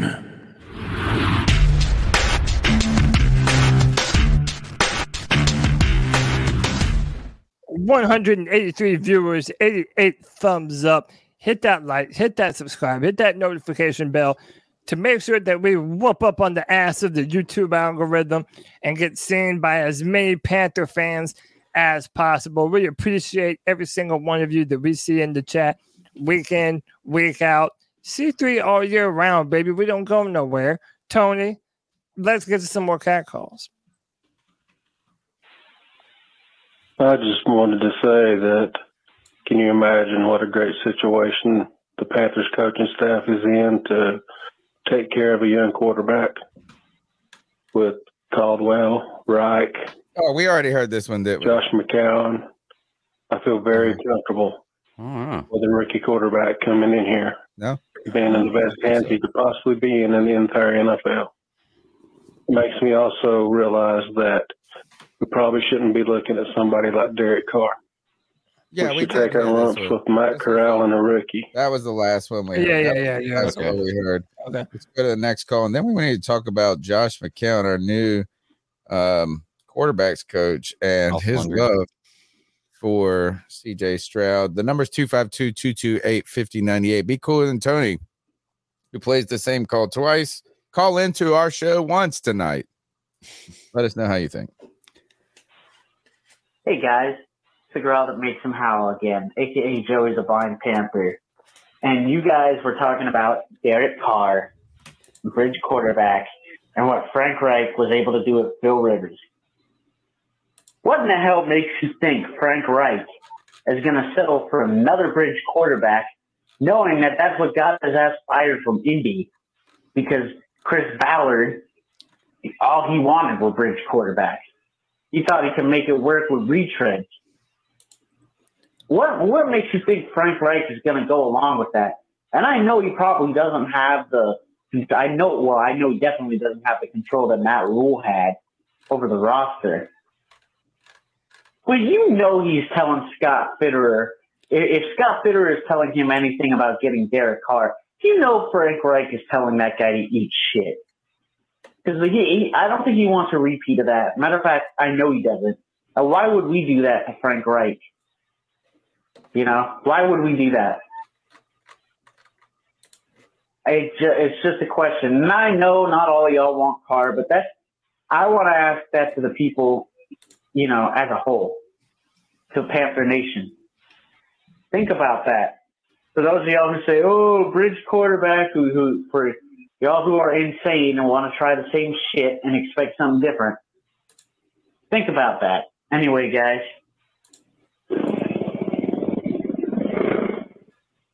Wow, wow, wow.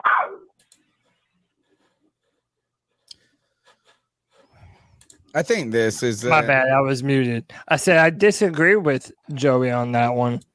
I think that Frank Reich would probably pretty big on the side of Derek Carr.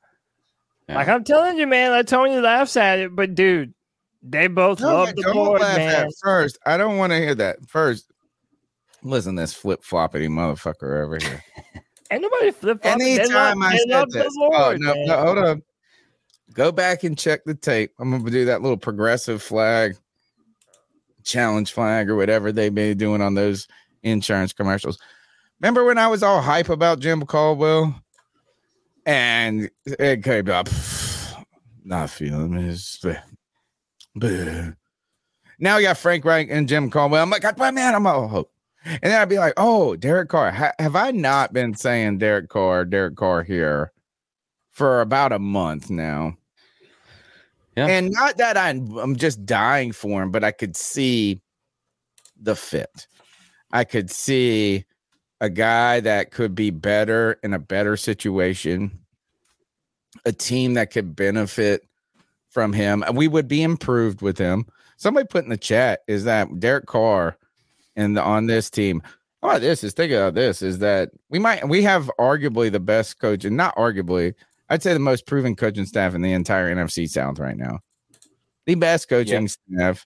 We haven't seen them in action for the Carolina Panthers yet, but they're the most accomplished coaching staff in the entire division at this point. So there's like a little, like where I'm ready to put our staff against somebody else's staff. You put Derek Carr on this team, is that like you have to believe you're the odds-on favorite to win the division. You have to believe that. And so I could see it, but I just can firmly believe, as someone who has seemingly, I've kind of cooled to the Derek Carr idea just because of how much money it's going to cost. And I don't want it to string out longer than I want it to be. I'd rather pay this. Let me put it this way. I'd rather pay Derek Carr $30 million for 1 year than I would pay him $45 million over 2 years. Guaranteed. And then say this, Derek Carr this year, and that's it. We're drafting this at like there's another iteration after this season.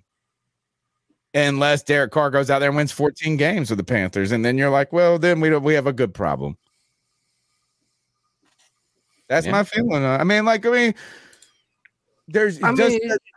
Can we even afford $35 million on a quarterback for 1 year? No. And I think I don't even know if we're in the running for that. But also remember Frank Reich's introductory press conference. he talked about the importance of mobility and what that means for a modern NFL offense. To me, it just that's long term though. That's long term. Derek Carr doesn't. Not only does he not fit that bill, but you're also, you're limiting what we can do from a red zone perspective. I'm a firm believer that the quarterback runs needs to be a threat when you're in the red zone. Like I'm a believer of that. Yeah, and the long term build, and a long term build, yes. And like if we're designing a player and a team, but you don't get to design that every year, right? Let me ask you this. I'm gonna start with CK. Okay. We'll go to Greg, and we'll finish with Cody on this. What's more risky for Frank Reich? Getting another veteran quarterback like a Derek Carr. So and I'll start with CK on this because you mentioned, we said Brissett to, who was it? To Wentz to now Ryan, right? Or it was Wentz to Ryan. This would be the third, right? A swing and a miss on that type of, what's more risky, a swing and a miss on a veteran quarterback or him weathering the storm with a younger guy, and you might not have the best results in your first year? What's more risky for the way we look at Frank Reich in that first season? I mean, I think it's way more risky to bet on a veteran guy and it's not work out again, because then there's a pattern. But is the floor higher? Yeah, the floor would be higher with a Derek Carr. But I think that a rookie not working out, or maybe not, I mean, that's something that he's going to have a lot more time with a rookie, right? We're going to give him a lot more forgiveness on drafting CJ Stroud, and CJ Stroud just coming out and struggling a little bit, right? Right. Do you think you start him from day one?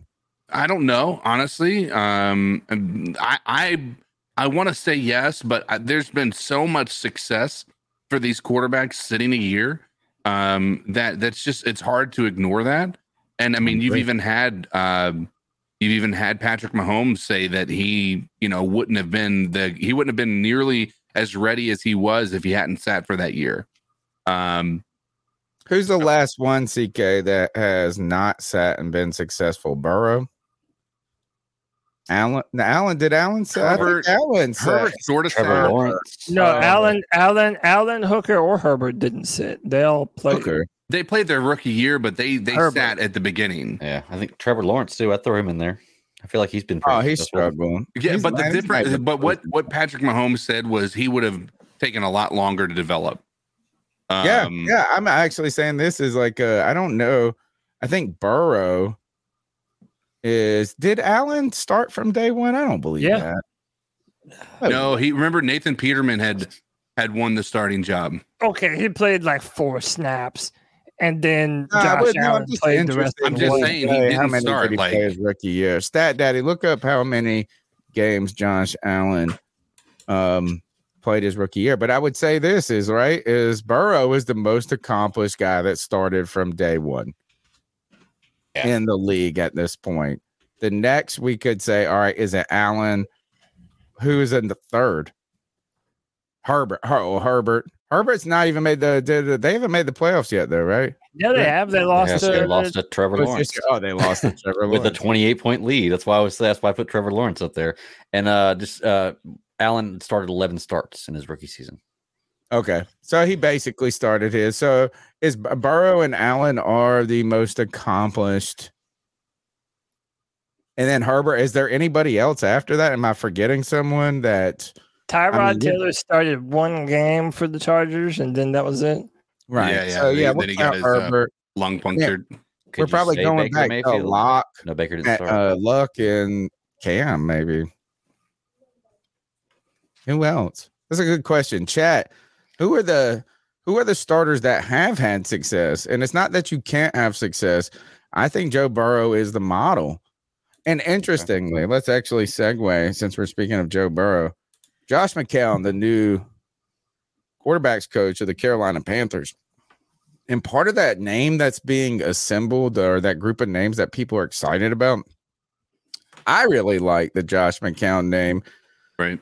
Because of how seasoned he is as an actual player. So I think you get kind of what you guys like about Ken Dorsey. I think McCown is a cooler Ken Dorsey because he actually played longer in the NFL, even did more in the NFL, was more relevant as an actual player, has put more time in, and now he's a film guru. And he loves CJ Stroud. Guess who he says? And he doesn't, and he tempered this, so I don't want people going crazy and calling for his head. But we all try to make comps based on physical attributes, strengths, weaknesses. And he said the kind of comp for CJ Stroud was Joe Burrow. He loves CJ Stroud. And I like that comparison. It's a good comparison too. I mean, at the high end, you're hoping Stroud is a Burrow. At the low end, you're hoping that he's like a Jared Goff type of prospect. Did y'all know my man McCown has hoops? Like, if y'all want, go look up Josh McCown playing basketball. Dude, he got some skills, bro. Yeah. That's pretty his cool. brother. Didn't he have a brother that played? Yeah, in the Luke NFL too? McCown. Luke. Yeah, Josh and Weird Luke backups. McCown.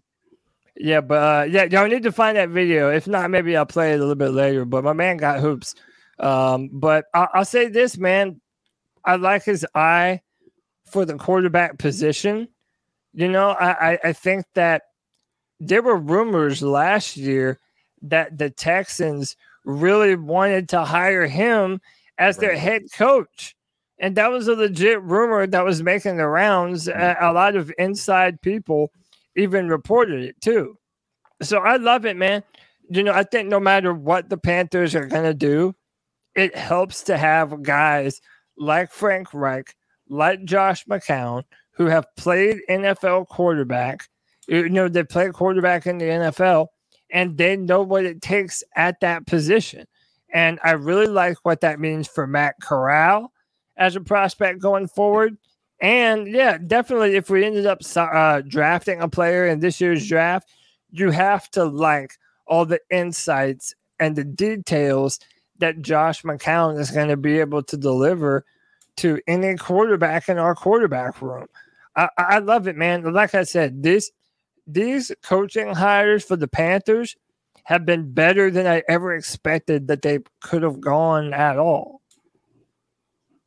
There's this. I'm trying to find it just to show you if you go to Josh Norris's page, he just is so active. He is doing. He's doing a lot of these with Josh McCown. He's been doing these. He's got one on Levis. So I'll go watch what he said about Levis. They're doing here. I'm getting close. But if you go and watch this breakdown with McCown, it's fun. You know what I'm saying? He's a film junkie. He loves CJ Stroud's tape. Loves it. Yeah. And I don't know if I love that or not. But the fact that he loves Stroud? Yeah. Because now I'm kind of secretly like, we could get Stroud. We could get, it's like, it's good. And then it's so far ahead. Right. Like, I mean, I think CJ Stroud's going to be the number one pick of the draft. Remember when G Baby was calling into the cat call saying, we need to fucking lose.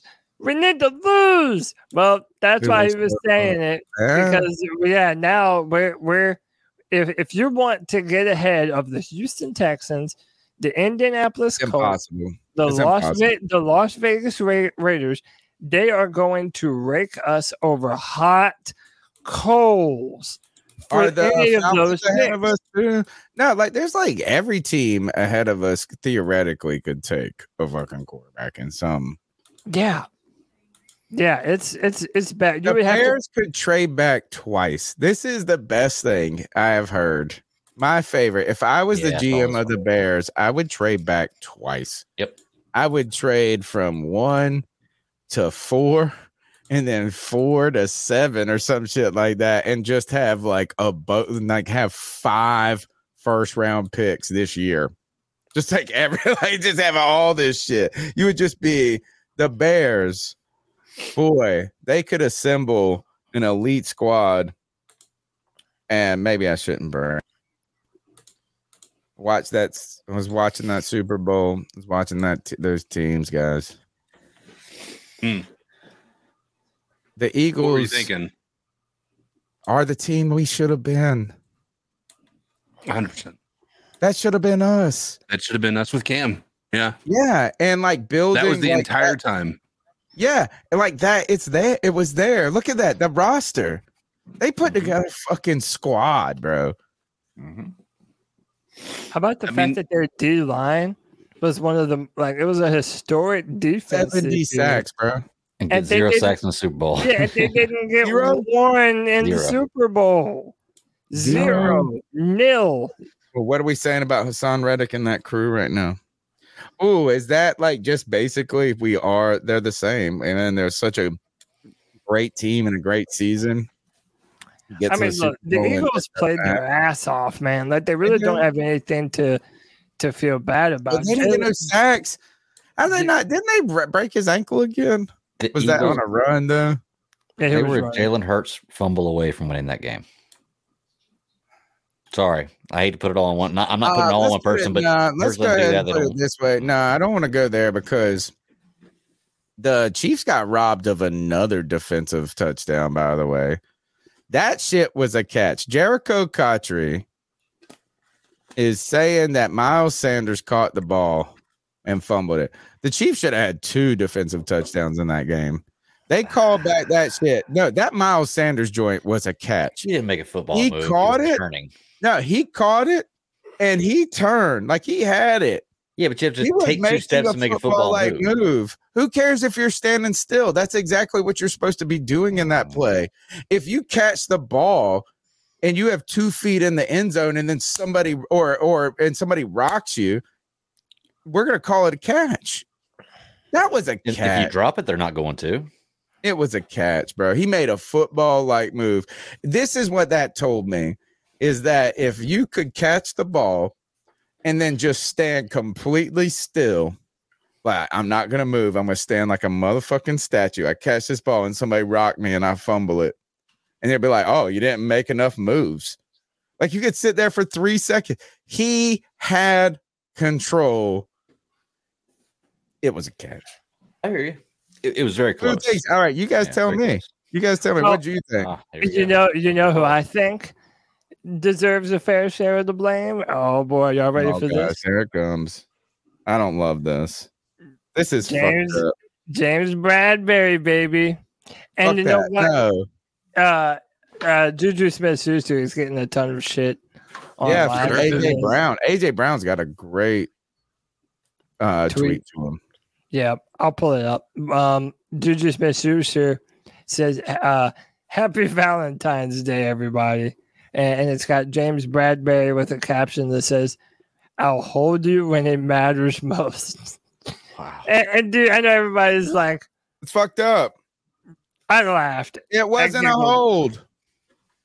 I mean, it was. He admitted to just it. As much of a hold then that was a catch. Bradbury admitted to it. It was a hold. It was a hold, but the problem is 95% of those are not called in the NFL.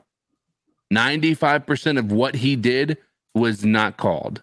And that's just like the thing that sucks is that that makes no sense to call that right there. Like, let these guys play it out.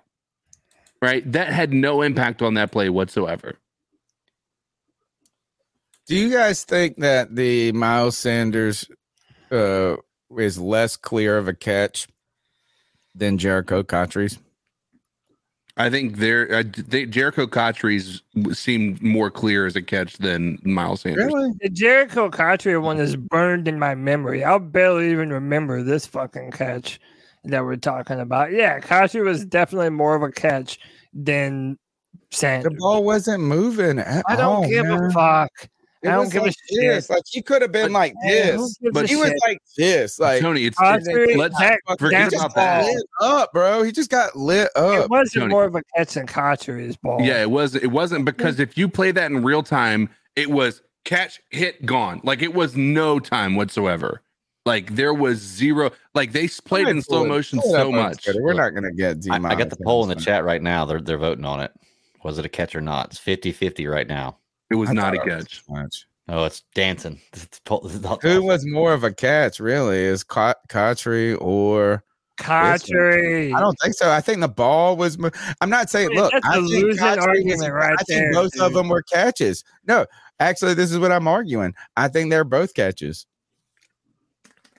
I mean, Jalen Hurts still fumbled away a touchdown. If he got rocked in the end zone, would you have called it a touchdown? If he would have done that in the end zone with 2 feet, would you have called it a catch? And then he got rocked and he fumbled it out the back. You have to make a football move, man, whether you like it or not. He did. He looked and turned and then got fucking wrecked. I don't think turning is a football move. I think you have to, because look, you can look at it. He didn't switch. Three steps, when he had the ball. You have to take a certain amount of steps, and you have to make a football move with the ball. He never brought the ball to his body. He never brought the ball to his body and took the ball, man. Yeah, you did, but hey, man, take it up with the NFL committee. Yeah. You have to take like 2 or 3 steps. I want to look at these rules. No, there's no steps. Yes, it is. Then why didn't they call it a? Then why didn't they call it a fumble and fall out of the sidelines? No, you have to make a football you don't have move. to take no steps. If you're touching the ball out of bounds and you have 2 toes down, you don't have to take no steps. I got it right here. I got the rules.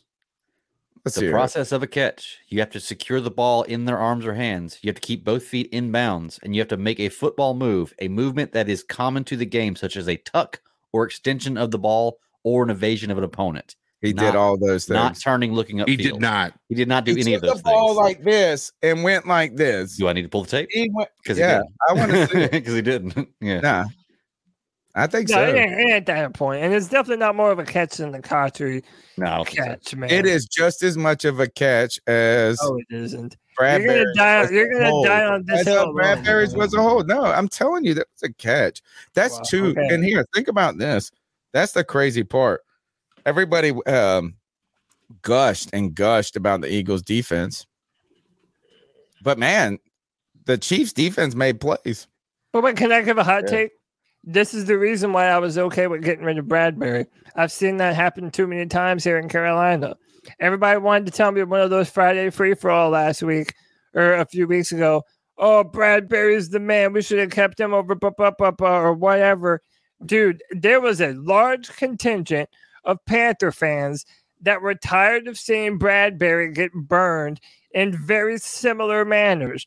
The dude who has played on 3 NFL teams in the past 4 different years or something like that. No, he's not trash. Yes. No one's saying that he's trash.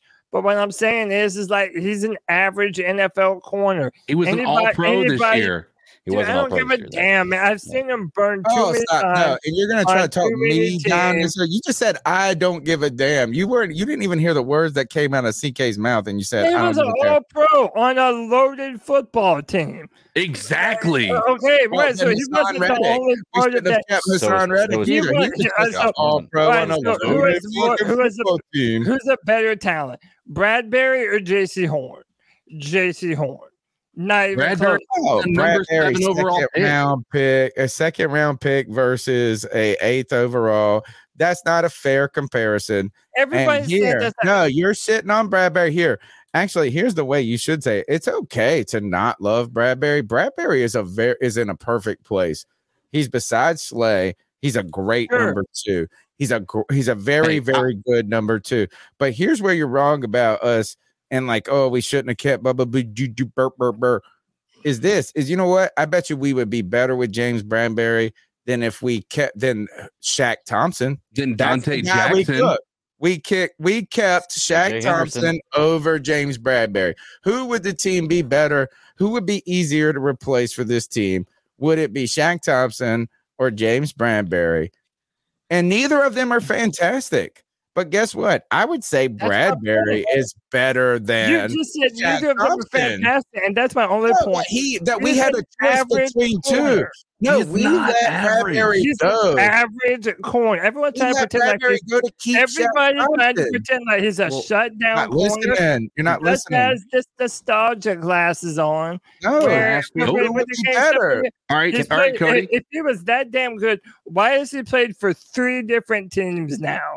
Oh, You but he's act- in the shutdown corner. because we signed Nobody Shaq retains Thompson. him? He's only played for Hey, 2. He played for the Giants and the Eagles. Giants and then the He Panthers. played for the Raiders too for a little while. No, he didn't. No, that was No, that was, Worley. Oh, That was Worley. Okay. Worley. No, he's he signed a big deal with the Giants, and then he went to the Eagles. He hasn't played with 3 different teams. He after us. he is a fantastic second corner. He isn't a number 1 corner, but he is a fantastic second corner. And why I say that and why that's important is, to Tony's point, our team would be infinitely better if he was on our squad as opposed to Dante Jackson or CJ Henderson. But you don't even have to think of it like that. You have to think about it as this. We had 2 options. We could have that year kept James Bradbury or Shaq Thompson. We had those. We needed linebacker help more than we needed defensive back help. We didn't have anybody then in defensive we got back. rid of Luke Kuechly and Thomas Davis, and then you're going to let go of Shaq Thompson. No, you have to pick Thompson over Tell us Bradbury. who the corner was that year then. Tell us who was there other than Bradbury. He Which was year our was it? number 1 corner. Can I ask you, No, Cody? that's not even And fair. that's You saying just something that. because it's You're just average. saying that. No, Is okay. How about this? They're on the same tier of player. Bradbury and No, Shaq Bradbury's Thompson a better player are than good. Shaq Oh, Thompson. give me a fucking break. Cody, Bradbury is a more accomplished player and better than Shaq Thompson. Cody, do you consider At a Josh harder Norman? position. Do you I consider consider what? Josh Norman to be elite, Cody? He had 1 season of being elite, but that was about it.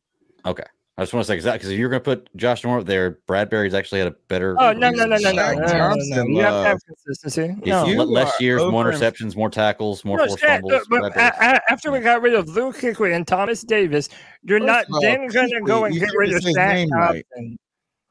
No, it doesn't do. And Bro, if he Shaq was the Thompson's type of getting corner, ass, bro. if I he don't was give a the type, fuck. no, he's fucking not. Yes. He's better than Bradbury. Bradbury's a Not even liability, and y'all close. just don't want to admit it. Bradbury has Cody, made how you're- many Pro Bowls Bradbury's has been Shaq a Thompson made? liability for a while. He is a liability. are- And no, he was a liability in the this is Super why I Bowl. think you listen He was to a him. liability in the Super Bowl, dude. What are you talking about? He was not a liability. They got the flag that literally gave them the penalty Dude, that he's helped out of the his mind, Chiefs folks. get Durant. Did you see He's fucking out of his mind. Did you see the actual penalty though, Cody? Yeah, I saw No, the penalty. he don't care. Penalty on the planet. It was ticky tack. Yeah. Bradbury admitted to holding him, and he definitely held him. No, he admitted because he said that by the most technical version of the rule. He grabbed. He his said, hand touched he his said, body. "I hope the referee wouldn't have called it. I was hoping the referee wouldn't have called it. He knew that he held. Bro, He knew that he held. that shit was less of a hold than Miles He's Sanders average. was. He's average. He's average. I you know what? I don't even fuck about arguing with that. The fact that you are trying to inflate Shaq Thompson and chub him up right now, Bradbury is first of all a far more accomplished player Not a than leader Shaq either. Thompson has ever been. He Shaq is Thompson's a a leader. less of what? People rally around Shaq Thompson. No one Where? rallies Where? around When? James When? Bradbury. When has they rallied around him? You mean Shaq when Thompson we has had Matt been the Rule when he was voice sending him piece out? of our locker room. Yeah, and how has this Panthers team been? Shitty. We're not you better feel with like, what if Bradbury. you're a leader of the You're not Titanic. better with Bradbury. Bradbury's no kind of leader. Come on. This team would have been better over the last 3 years if you had Bradbury than you had Shaq Thompson. Can I show a picture of the hold? Yeah, please. Because I got a good one here, a good angle. Present.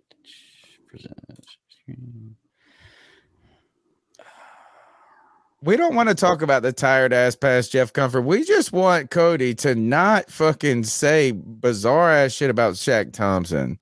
There's the hold right there. You see That's that? actually not the specific hold. I think that the jersey pull. Yeah, there was a jersey pull that happened. Yeah, but it was also so slight. It might as well have been that too. Yeah. It was nothing. And the ball didn't even, man. Anyway, the idea is this: I'm not saying, look, I think Bradbury was a mistake, not a mistake by the Panthers, but Dave Gettleman really went against his own word when it came to all those guys. Bradbury, think of this: this guy came from Samford, whatever the fuck that is. And it was a second round pick out of a school that nobody ever had heard of.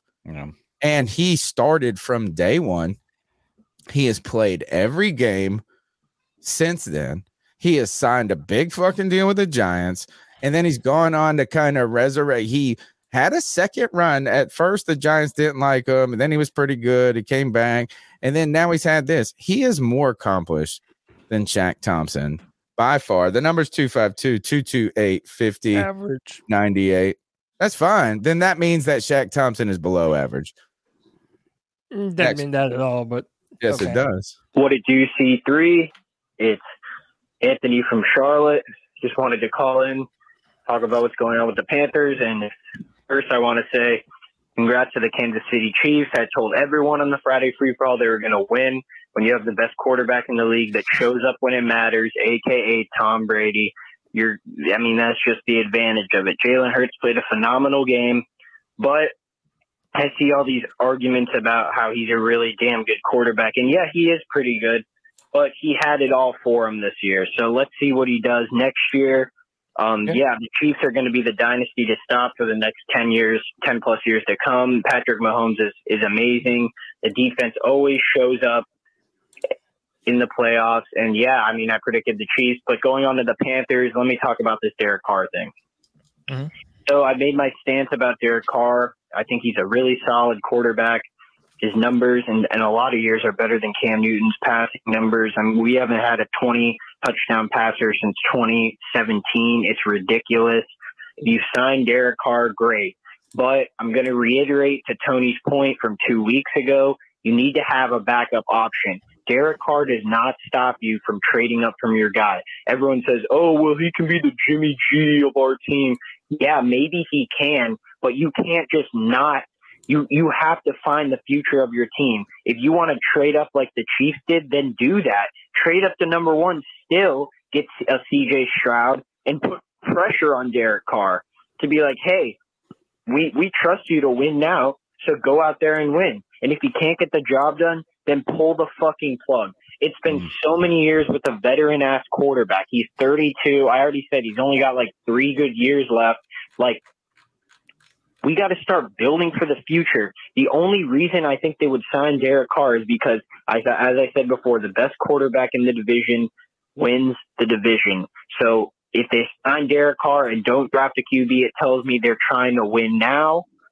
And if they draft the QB and get a veteran like Brissett, I would like that more because I think our roster is the best in the league, in the division, and we have the best coaches. So I still think you can win the division with a Brissett and then mid-year slide in the rookie QB. I just don't get what all these Panther fans are saying. Everyone is wanting to suck on these veteran quarterbacks, and I like Derek Carr too, but he's not a long-term solution. We need to start opening our eyes and realizing where the league is going. I'm sick of this. We've been in 5 years of purgatory. It's about time we do something different. Give me your thoughts on the situation. Anthony from Charlotte, love the work y'all boys do. Keep motherfucking pounding. Hey, keep pounding, Anthony. The only problem with that, though, is if you sign Derek Carr, you're not trading up for a CJ Stroud. You can still draft a quarterback, but you're taking one at 9, and it's between Will Levis or Anthony Richardson. Right. Or Hendon Hooker, but that's probably a little high for him now, considering the ACL injury. Listen, you could do a lot worse than Derek Carr. But Anthony, it's just, and you know this as well as anybody, man. The thirst for a young rookie quarterback for this Carolina Panthers team, dude, it's at an all-time high, man. It's higher than it ever has been. And for most people, even the most rational of person, it's hard to look at Derek Carr as anything other than doing what the Panthers have done the past, 2 or 3 years in a row to miserable effects. Even if Derek's better than all those guys, it just feels like more of the same. And if you sign Derek Carr and then draft a quarterback in the first round, then you're missing out on an opportunity to put more talent around Derek Carr, either on offense or another big-time player on defense. So I understand when people are saying, hey, if you go and sign Derek Carr, it's going to take us slightly out of the quarterback market to an extent, in that there's no way that we're going to be as aggressive to draft a quarterback if you do sign Derek Carr. What's the best case scenario if you sign Derek Carr? So, just give us the best picture that could happen. We signed Derek Carr. The number, we could argue about it. Say it's 30 million. I mean, that's just what it is. 1 year deal, 30 million. What's the best scenario behind that for the quarterback situation? I mean, like I said, if you're at number 9 and you're not trading up, but you're not, if you sign Derek Carr, you're drafting a quarterback at number 9, or you're taking Hendon Hooker in round 2. What's the better scenario? I think it's Hendon Hooker in 2. Yeah. I mean, yeah, I wouldn't mind that. And then again, but when you're talking like that, I would like Matt Corral to be considered more in that conversation. But I wouldn't be mad with Hendon Hooker with our pick in the second round. I kind of compare him to like a Deshaun Watson. When he's healthy, right? The same type of skill set is how I view Hendon Hooker. So yeah, get another D lineman, another linebacker, another edge, and then build the team around him. We're good. We got Shaq, bro. We don't need those linebackers. Better than James Bradbury. So we should draft Jerry in the second round. Who? Jerry who? Geriatric. Oh, is that a problem for you, CK? What'd you say? Is that a problem for you? And no, I mean, it's 25. It's concerning a little bit. He's only 20. And the injury. Yeah. What's more concerning, the age or the injury, right?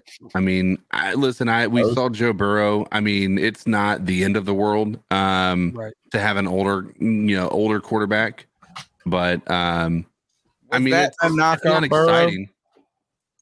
I mean, it wasn't a knock because he had the one of the greatest college year to lead him into the draft that anybody's ever had, right? But I don't know, man. Like it doesn't excite me, and if I'm gonna go that route, might as well just develop Matt Corral at that point, right? I'm not a fan of trading up. Like I don't. I know everybody say go get your guy, and I understand that thought, but the majority of the people that anytime you've seen that in the past 10 years, somebody trading up to the top 1 or 2, it's not worked out. Trading into the top 10, top 15 has worked, right? You got Josh Allen, you have Patrick Mahomes, right?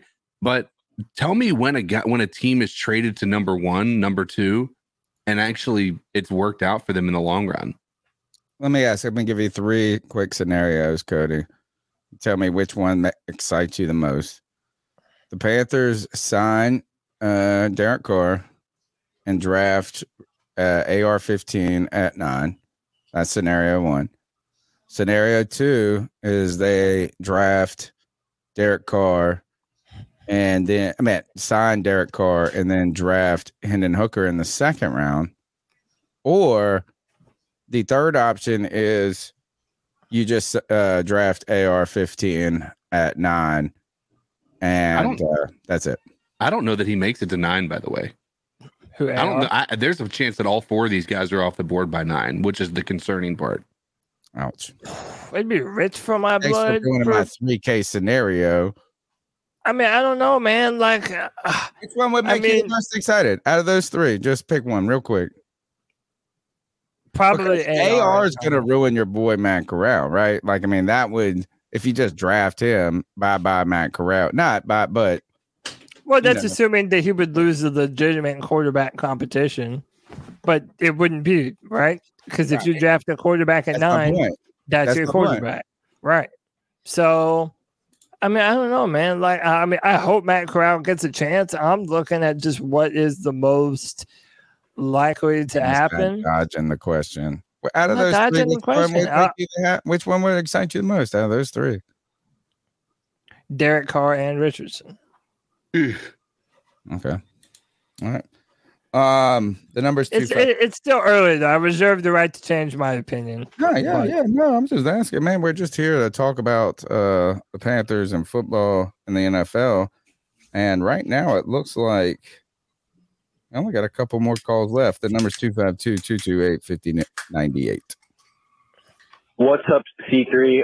Just a quick part 2, because I've been discussing this all day with the Friday Free for All boys.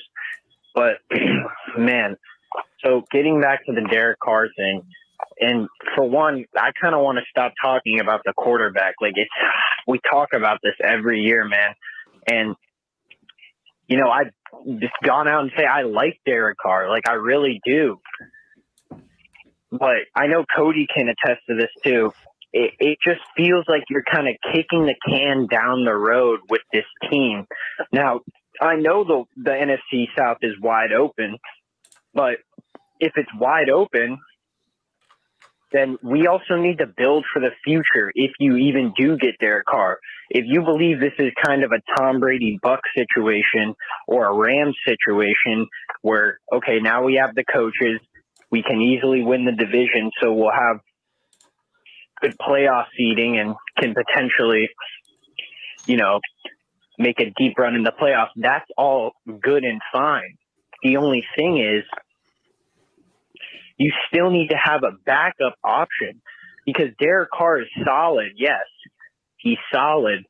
He's probably a top 14 quarterback, but you do need to have a long-term plan at quarterback because Derek Carr is not going to age like fine wine like Tom Brady or Aaron Rodgers, in my opinion. You still need to get someone who you believe can be the future of your franchise.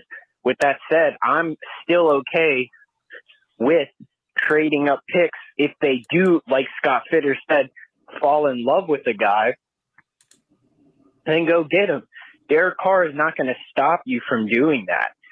So in my opinion, you know, I see the betting odds are in our favor in terms of getting Derek Carr. You know, I do believe if he went to the Saints, they would have the best shot at winning the division.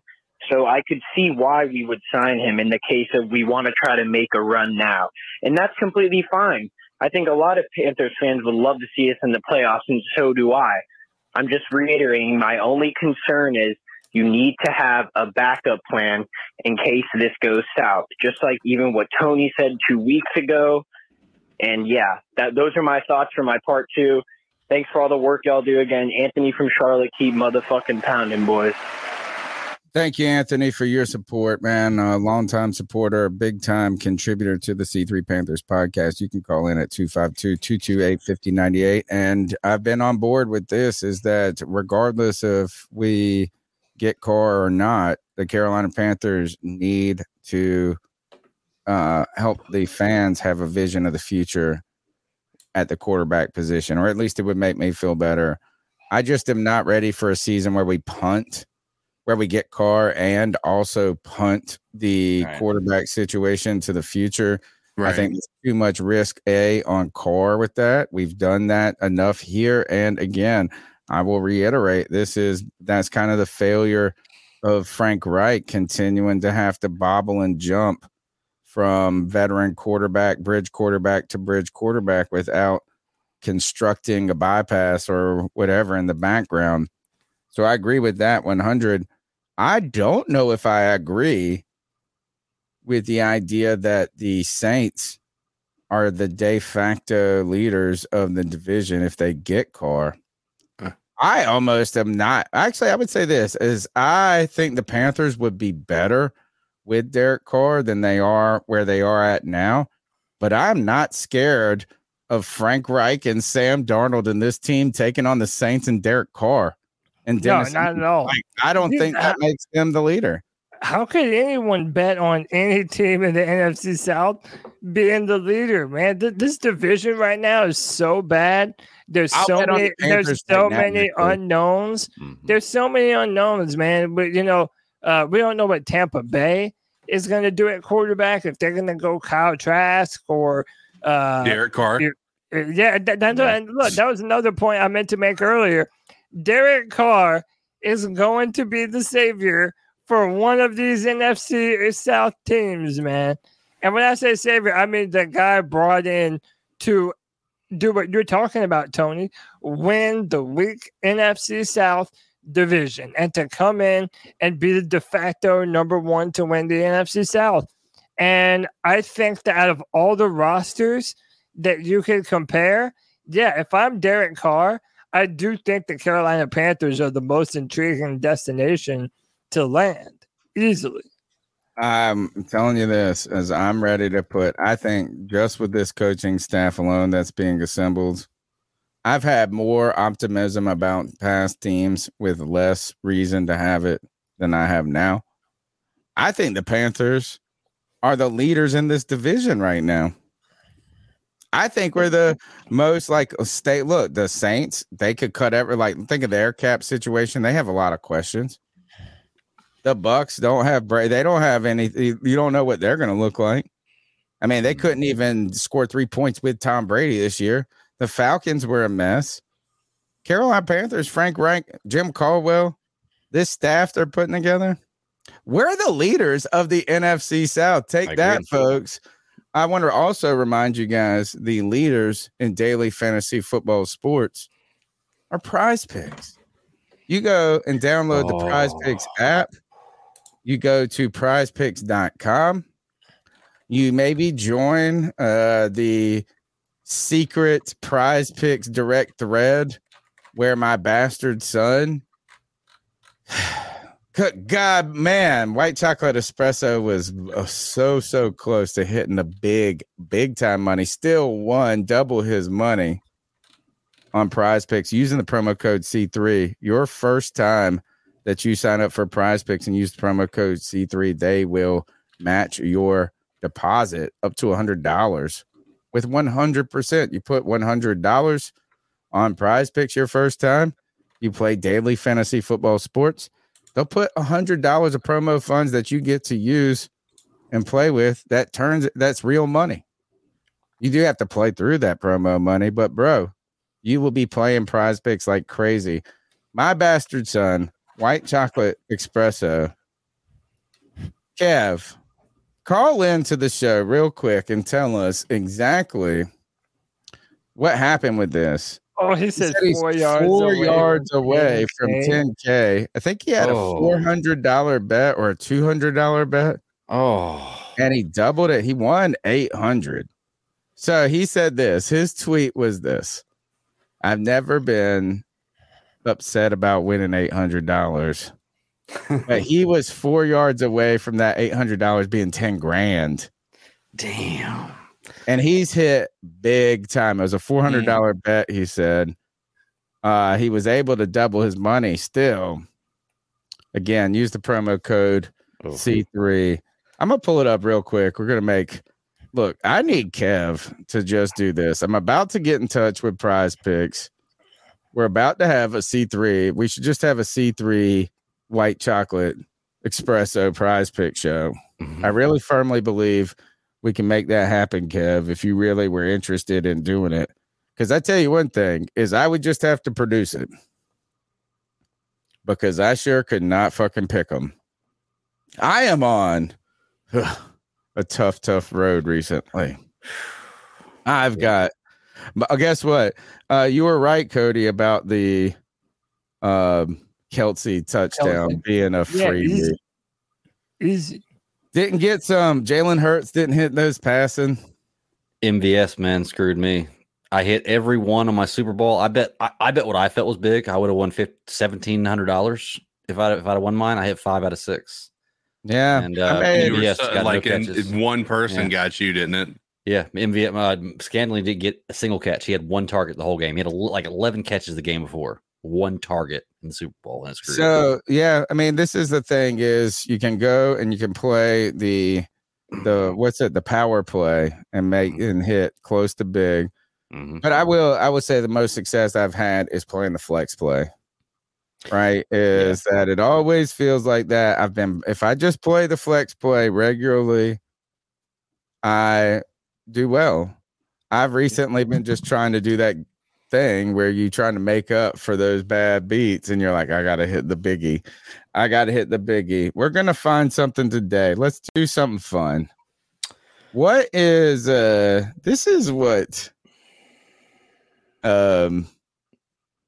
who's been doing this in the chat? Drew's been playing these things. Which is I think he just randomly picks. What is this PUBG code, CK? CSGO, that's Counter-Strike Go. All right, and this is Call of Duty, right? Yeah. Wow. See, That's let's just do this. Right? We're just gonna do we'll pick one orange. Is that on esports now? Or yeah, I have no idea. We're gonna pick just colors. We're gonna go here. I like it.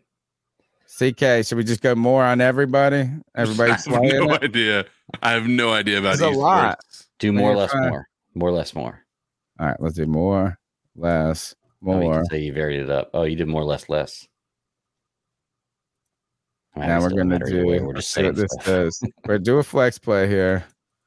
Come back next week to find out how we did on Call of Duty. Nice. Use the promo code C3 and you get a 100% deposit bonus on your first time on Prize Picks. I tell you, it's a blast. It's a blast. Kev, if Kev hits that 10 grand, imagine how many $1.99 drunk super chats he's going to send in talking shit to Cody for the next 2 months. It'll be like every time Cody opens his mouth, he'll just be like, $1.99, motherfucker. Wow, shut up. Thank you, bastard son, for your support and being such a cool dude when it comes to Prize Picks. What else we got to talk about? I guess we're hitting the short straws right here. We've talked about Derek Carr. We've talked briefly about the Super Bowl. What's this about? Ooh. No, this is just some of the odds on winners to land some of the big names. Lamar Jackson to the Falcons scares me, bro.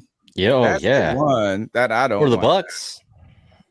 I don't want to go to the Bucks either. Like, I don't want them in the division. Agreed. And the Panthers are only on one list here. Derek Carr. Why are the Jets not bigger suitors for a guy? I guess Lamar, would that be in the same conference? They want to fuck with that. I think the Jets are gunning for Aaron Rodgers. The Jets are trying hard to get Aaron Rodgers. You know who's missing on this list? Miami. Where the fuck is Miami? Aaron Rodgers to Miami is what's got to happen. They got Tua, man. Why?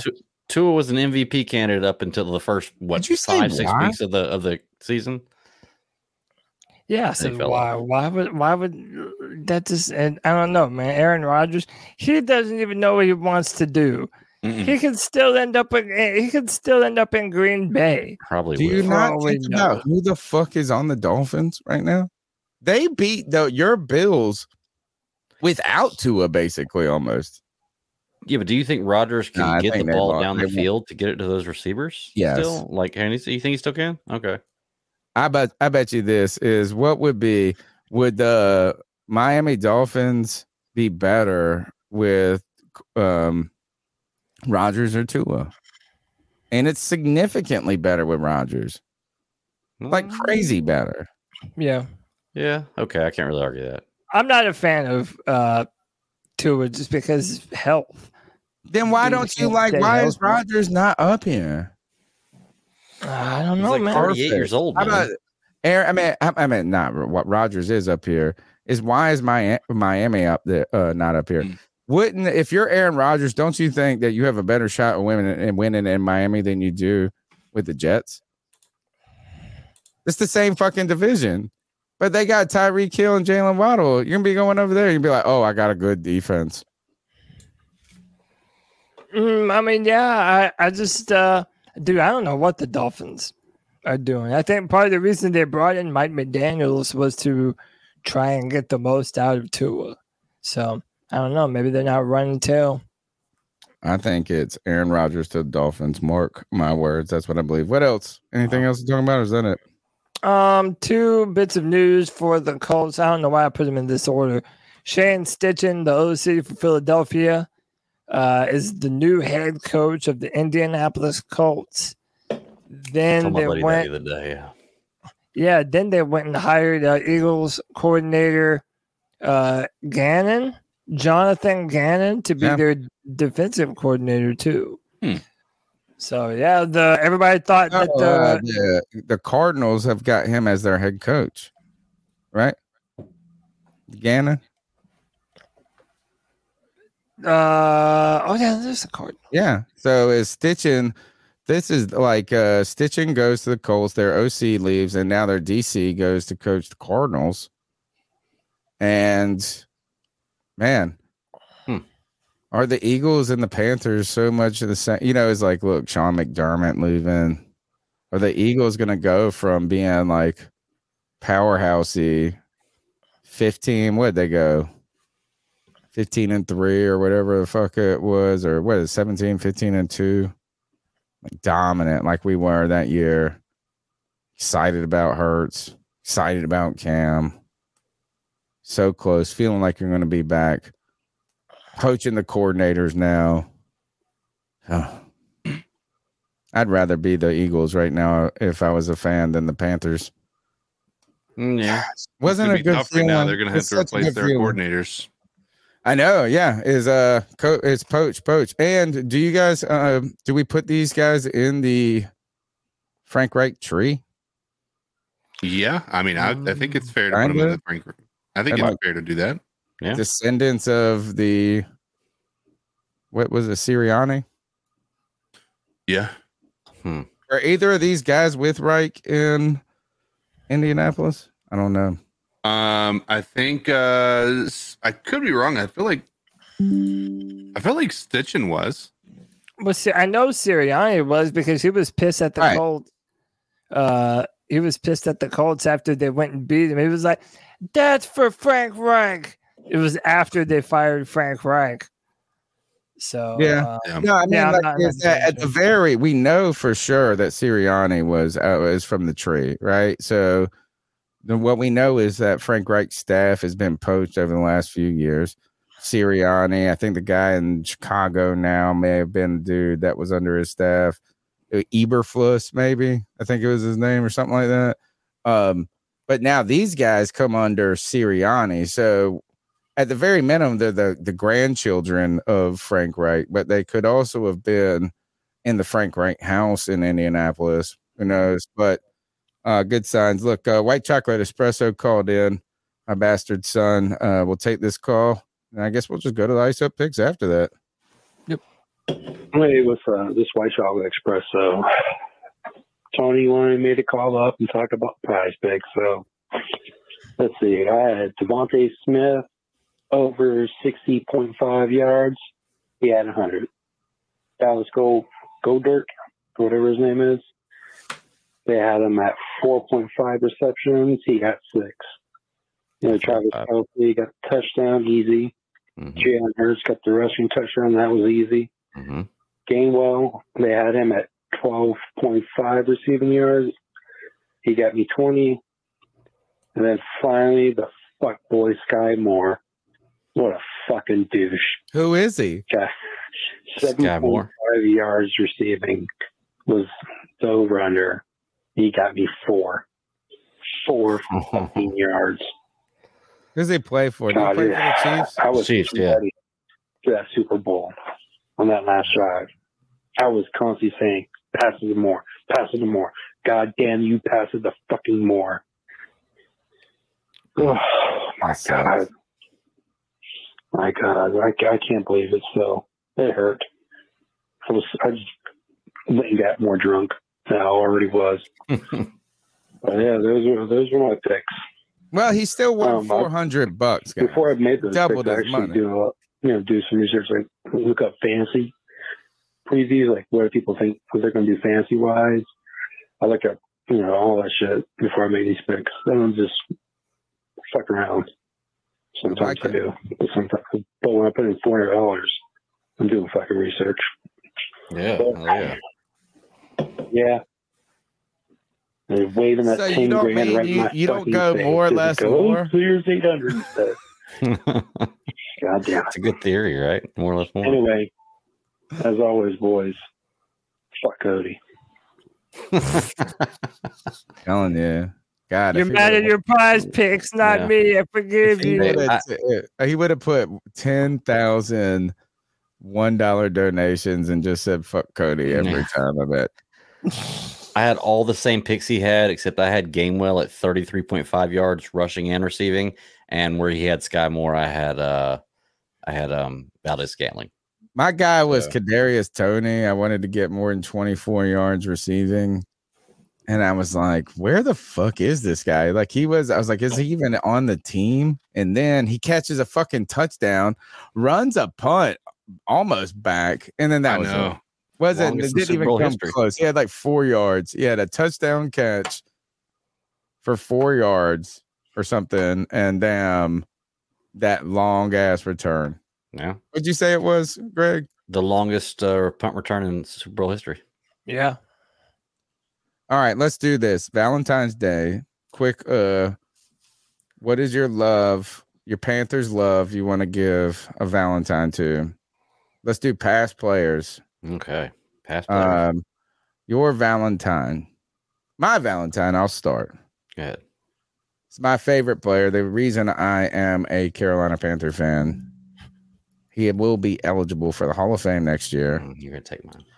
He's 5th all time as an NFL sack leader. Who could it be? Yeah. His name is Julius Peppers. He's from about 35 minutes down, and it is Bailey, North Carolina, from where I live at. And was awesome, actually. Tar Heel, as a power forward. That's Tar Heel. I think was on a national championship. On a national championship team. That's right. Yeah. They didn't win that year, but they went to the championship game. Yeah. Oh, actually, they made it on the Final Four and lost in the Final Four. He didn't win it ever? I don't think so. No, I think that was the year they with Antoine Jameson and I think that they and Vince Carter. I think they went to the Final Four and lost to Michigan State. Gosh, I'm pulling way back in the memory right now, but he was before Matt Forte. That was the guy. That was those underperforming Matt Daughtry teams. But Julius Peppers was fucking a monster in basketball. Like he was like a Dennis Rodman type player. It's like, oh God, nobody wanted to get a rebound near that motherfucker. Yeah.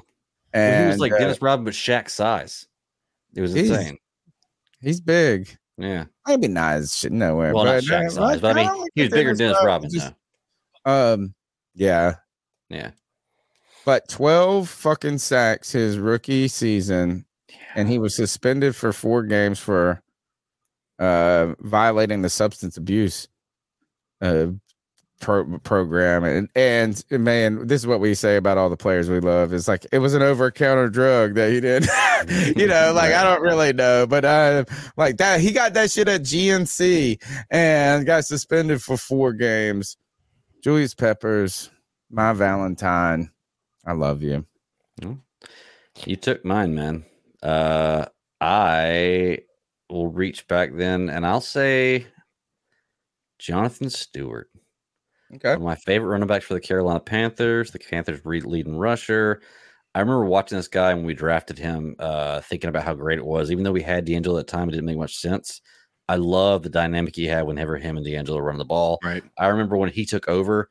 Or this is before he took over, but I remember when he was out with a knee injury, I think his first game back, I think it may have been his first run. He busted like a 70-yard run. His first game back from torn MCL. It was a knee injury. I can't remember what it was.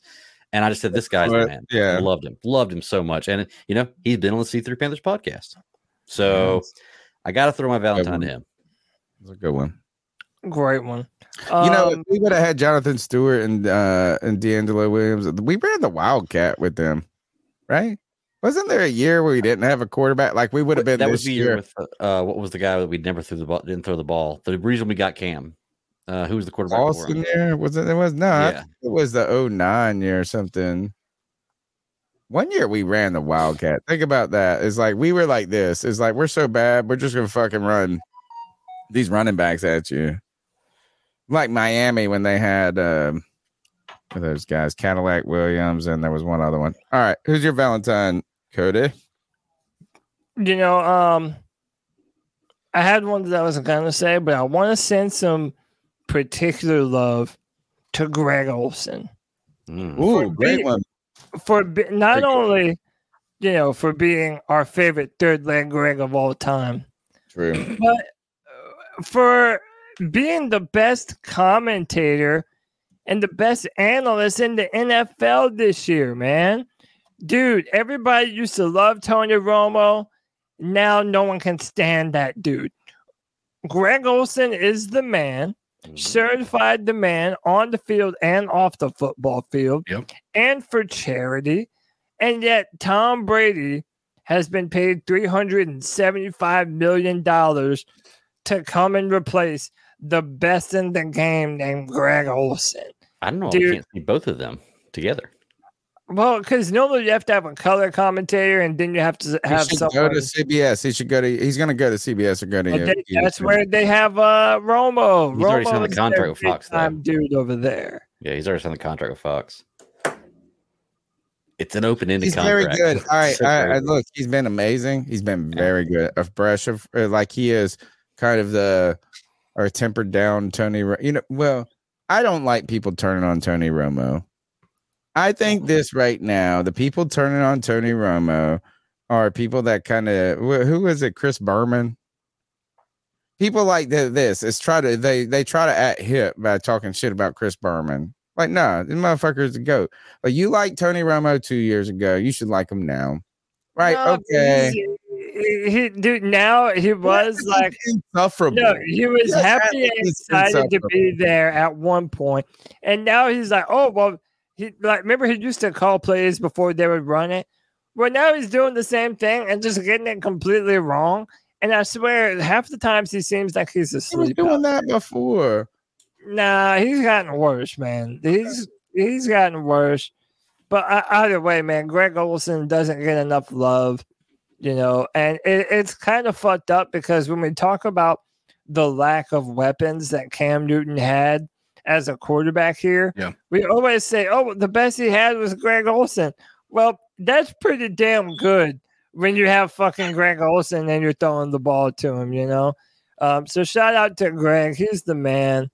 And I hope he continues to make a lot of money being an analyst because he's the best in the game doing it. CK, who's your Valentine?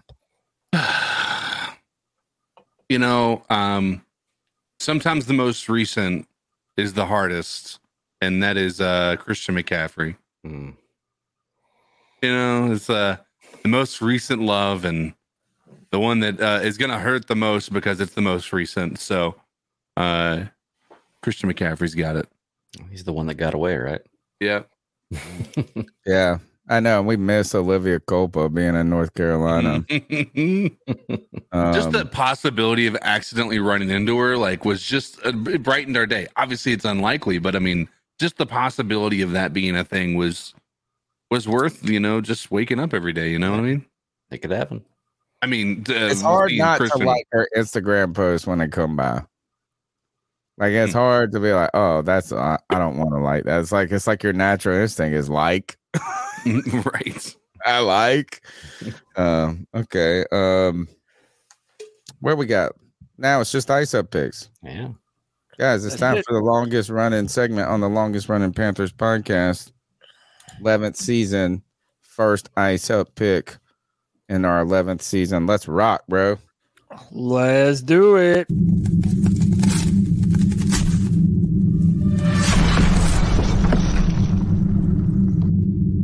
Ice up, son. Ice up. Longest running segment on the longest running Panthers podcast. It's our time where we pay homage to a Panther great and Steve Smith. Steve Smith once said, "Ice up, son." It's our time where we call out someone. Could be in the NFL world, could be in the regular world. It could be on this podcast. It could be ourselves. Everyone is fair game. Anything is fair game. Ice up picture. When we tell someone to ice up, toughen up to get it together, I'm not ready. So one of you brothers take the microphone. I'll go first just because mine's short and sweet and to the point. Listen, when you're when you're a top tier NFL football player and you're being interviewed in the run up to the Super Bowl and you get asked questions, about, what are some weird, interesting facts about you? Maybe don't bring up your fetishes live on CBS. Right? The weirdest thing about you that few people know. I have a foot fetish. A foot fetish? Yeah. You like toes? Yeah. Okay. Okay. And look, that face right there says it all, man. Hey, dude, you're doing too much. It's not the right time to talk about your love of toes. To Micah Parson, eyes up, son. Pretty good. You know what? Is all the people that actually like feet and toes are like, Cody, you sucking. Another shit ass take by Cody Lashman. I hate toes. Dude, I'm not even shaming. I'm not a foot don't person. say it so, on like, CBS, man. That's all I'm saying. he's like, actually, he just got a 9,000 free foot pics. And you don't like no toes? Sure. Nah, I fucking hate feet. Toes. I'll suck at some toes now. Come on, man. Come on, you ain't I doing it sat right. up. All right, who's next? I can go real quick. So I'm going to show a TikTok video that a friend showed me the other day, and I don't know if this is real or not, but if it's real, I'm not icing up the woman in the video. I'm icing up the people that sold her all this stuff. So let me share it real quick. Make sure I do it right. I hate this. Is every time I see a video on the internet now, I go, You doubt it, right? It's yeah. fake. It's like Okay, so immediately the premise think it's fake.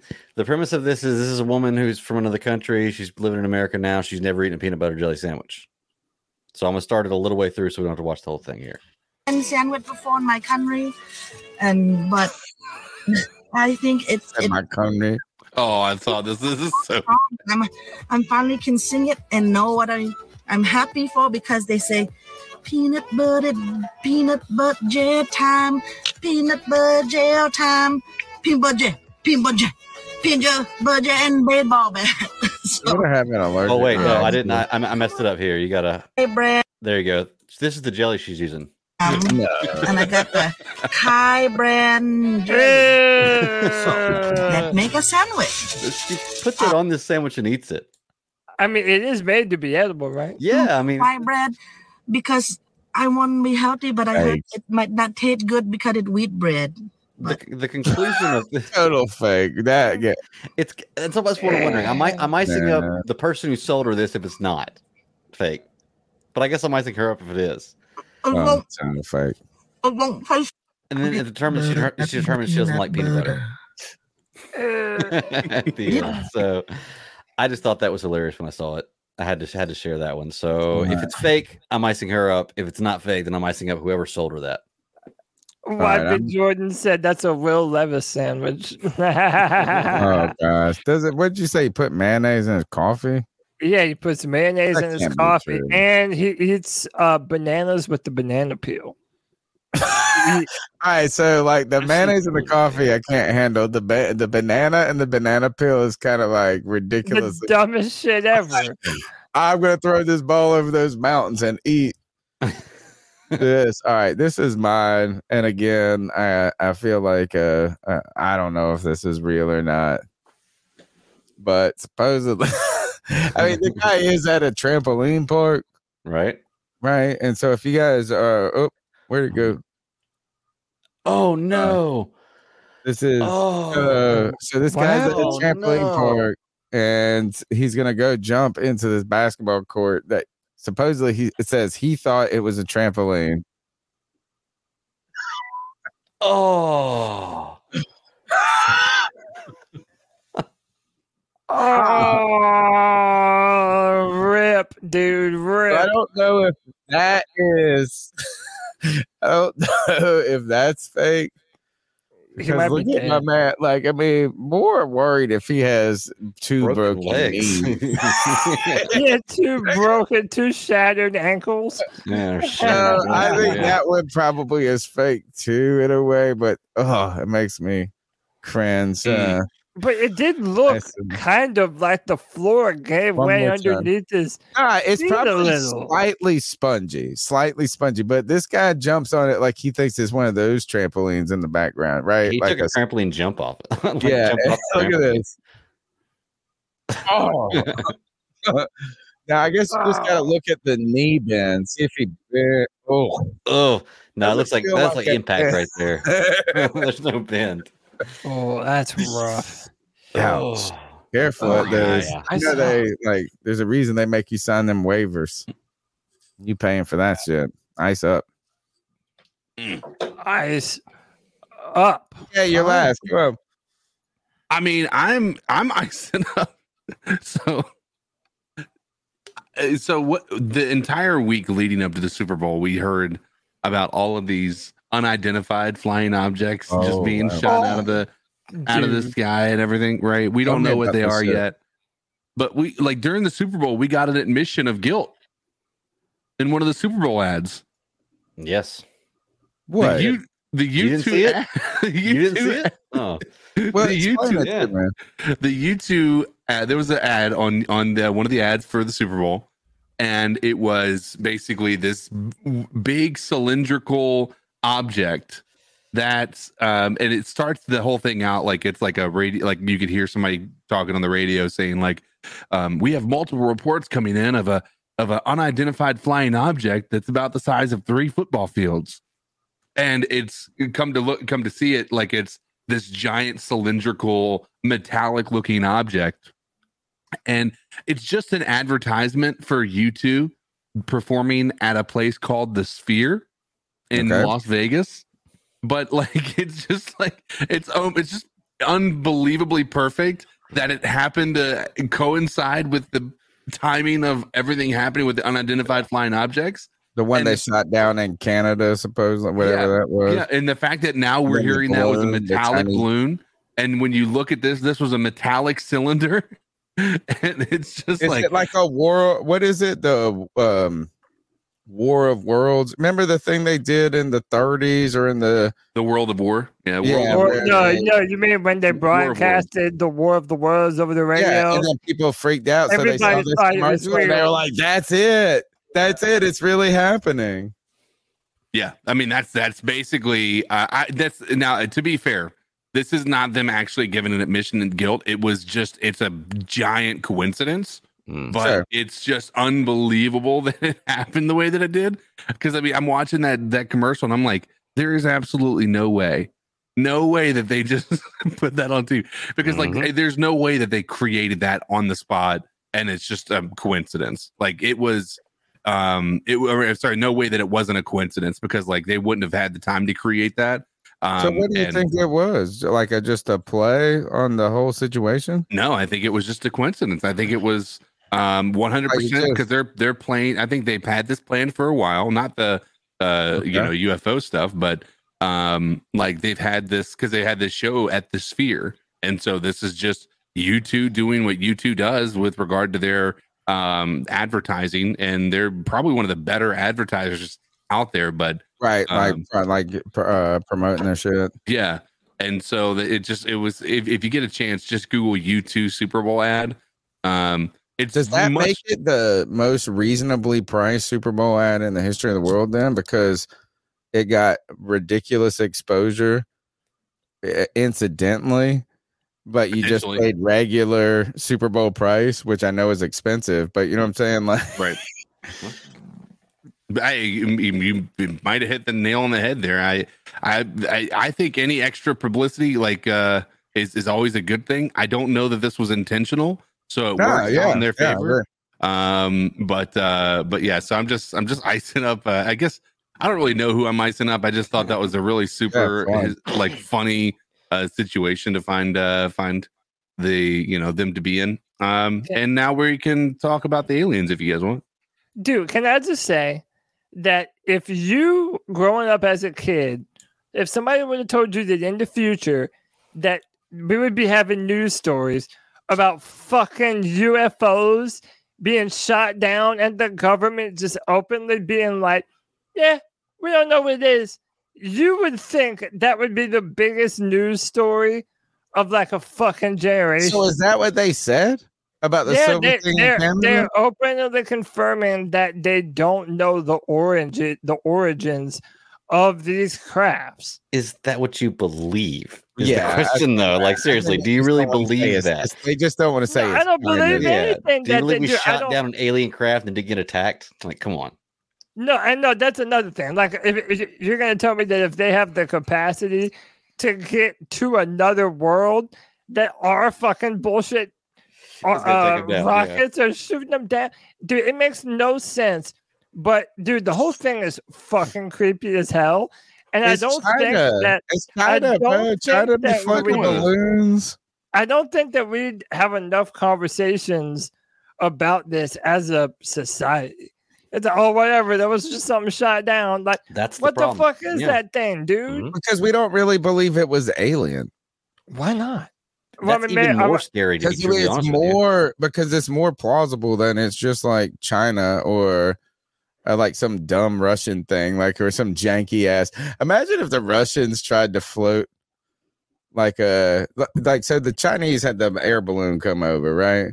What if like Russia tried to catch up with China, like a little mini space race, arms race, and you look at that Russian shit, it's all janky as fuck. Did you see video of them invading Ukraine? They look like they didn't even know what they were doing. Right. So it's probably Chinese, dude. How about this? This is It opens up the possibility, though. Like that, like, okay, maybe these might be fake, but all the ones that just disappear, that straight up just zap out of existence. Which ones? Oh, there's a bunch, dude. You haven't There's a even looked bunch. into He's this. right. I don't want to He's talk right. to you about this. This is like something that's really happening, Tony, and you need to Oh, do your homework. No, you need to do your homework, Yeah, dude. let me- Aliens are among us. Even they may not be the ones that were shot down, but Do they dude, have an fucking aliens are fans here. podcast like we got one of the Panthers? Hey, Tony, I'm telling you, man, let's start one. seriously, do some research. There's hardcore evidence and like some really crazy stuff. Look, I believe aliens are among us. I believe that Agree. we actually have alien tech and we've been in contact with aliens. But I do not believe. the Yeah, stuff I'm we hanging shot out down with you, was motherfuckers. was alien tech. I mean, come on now. Seriously. And they have like Cody says, do military. you really think if they can travel from world Yeah. to world that our missiles are going to take them out? Come Three on. times. Yeah. Yeah, exactly. 3 times in and the not be span of, attacked like, after that. Yeah. Hey, we 24 defeated hours. Predator. We defeated the Predator. Why can't we defeat this? Predator didn't even defeat the box office. Oh, stop. Predator Ray was was awesome. Like his first I do. Let me put it like this. My friend told me one time because he said, "Do you believe in ghosts?" Like we were having one of these conversations. He said, "Do you believe in ghosts?" And I was like, "Man, no. Like I don't have any evidence to believe in ghosts." Right? Is like if they really were of existence, I would have encountered one or something. He goes, "Have you ever been to China?" And I was like, "Oh shit, I can't believe in China anymore now."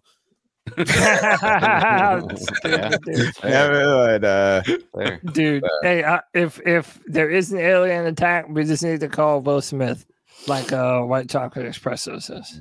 I just watched Bad Boys going off of YouTube. I mean, Dude, Independence Day. Welcome to Earth. Bah, just punch an alien right in his fucking face, dude. I'm calling Jeff Goldblum. He's the one who really took it down. Yeah, but you know. no, that wasn't Jeff Goldblum. Yeah, it That's was. Jurassic Park.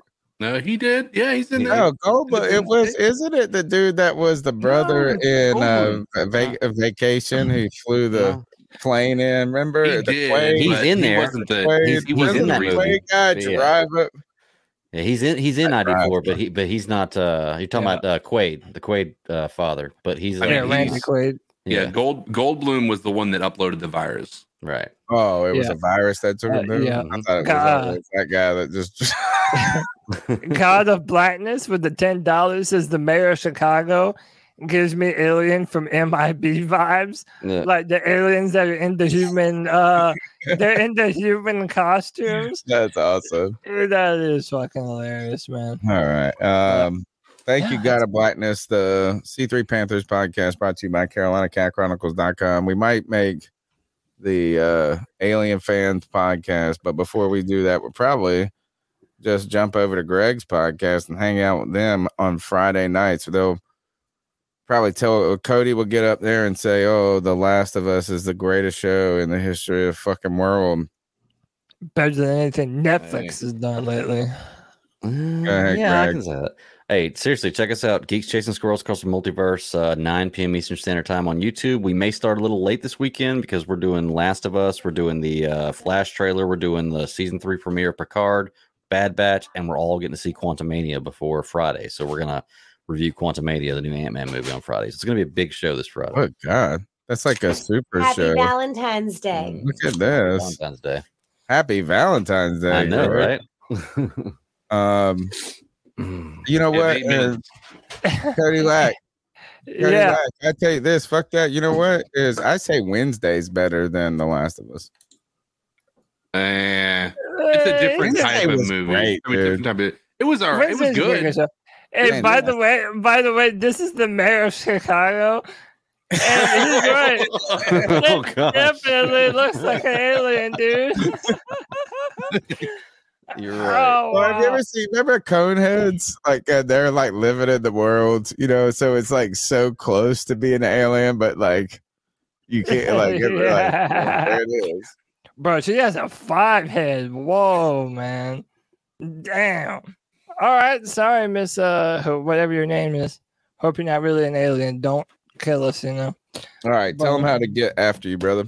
Yeah, dude, find me on Twitter at Cody Lack, CODYLAC. Every Friday at 7 p.m. we do the C3 Friday Free for All, the show for Panther fans by the Panther fans.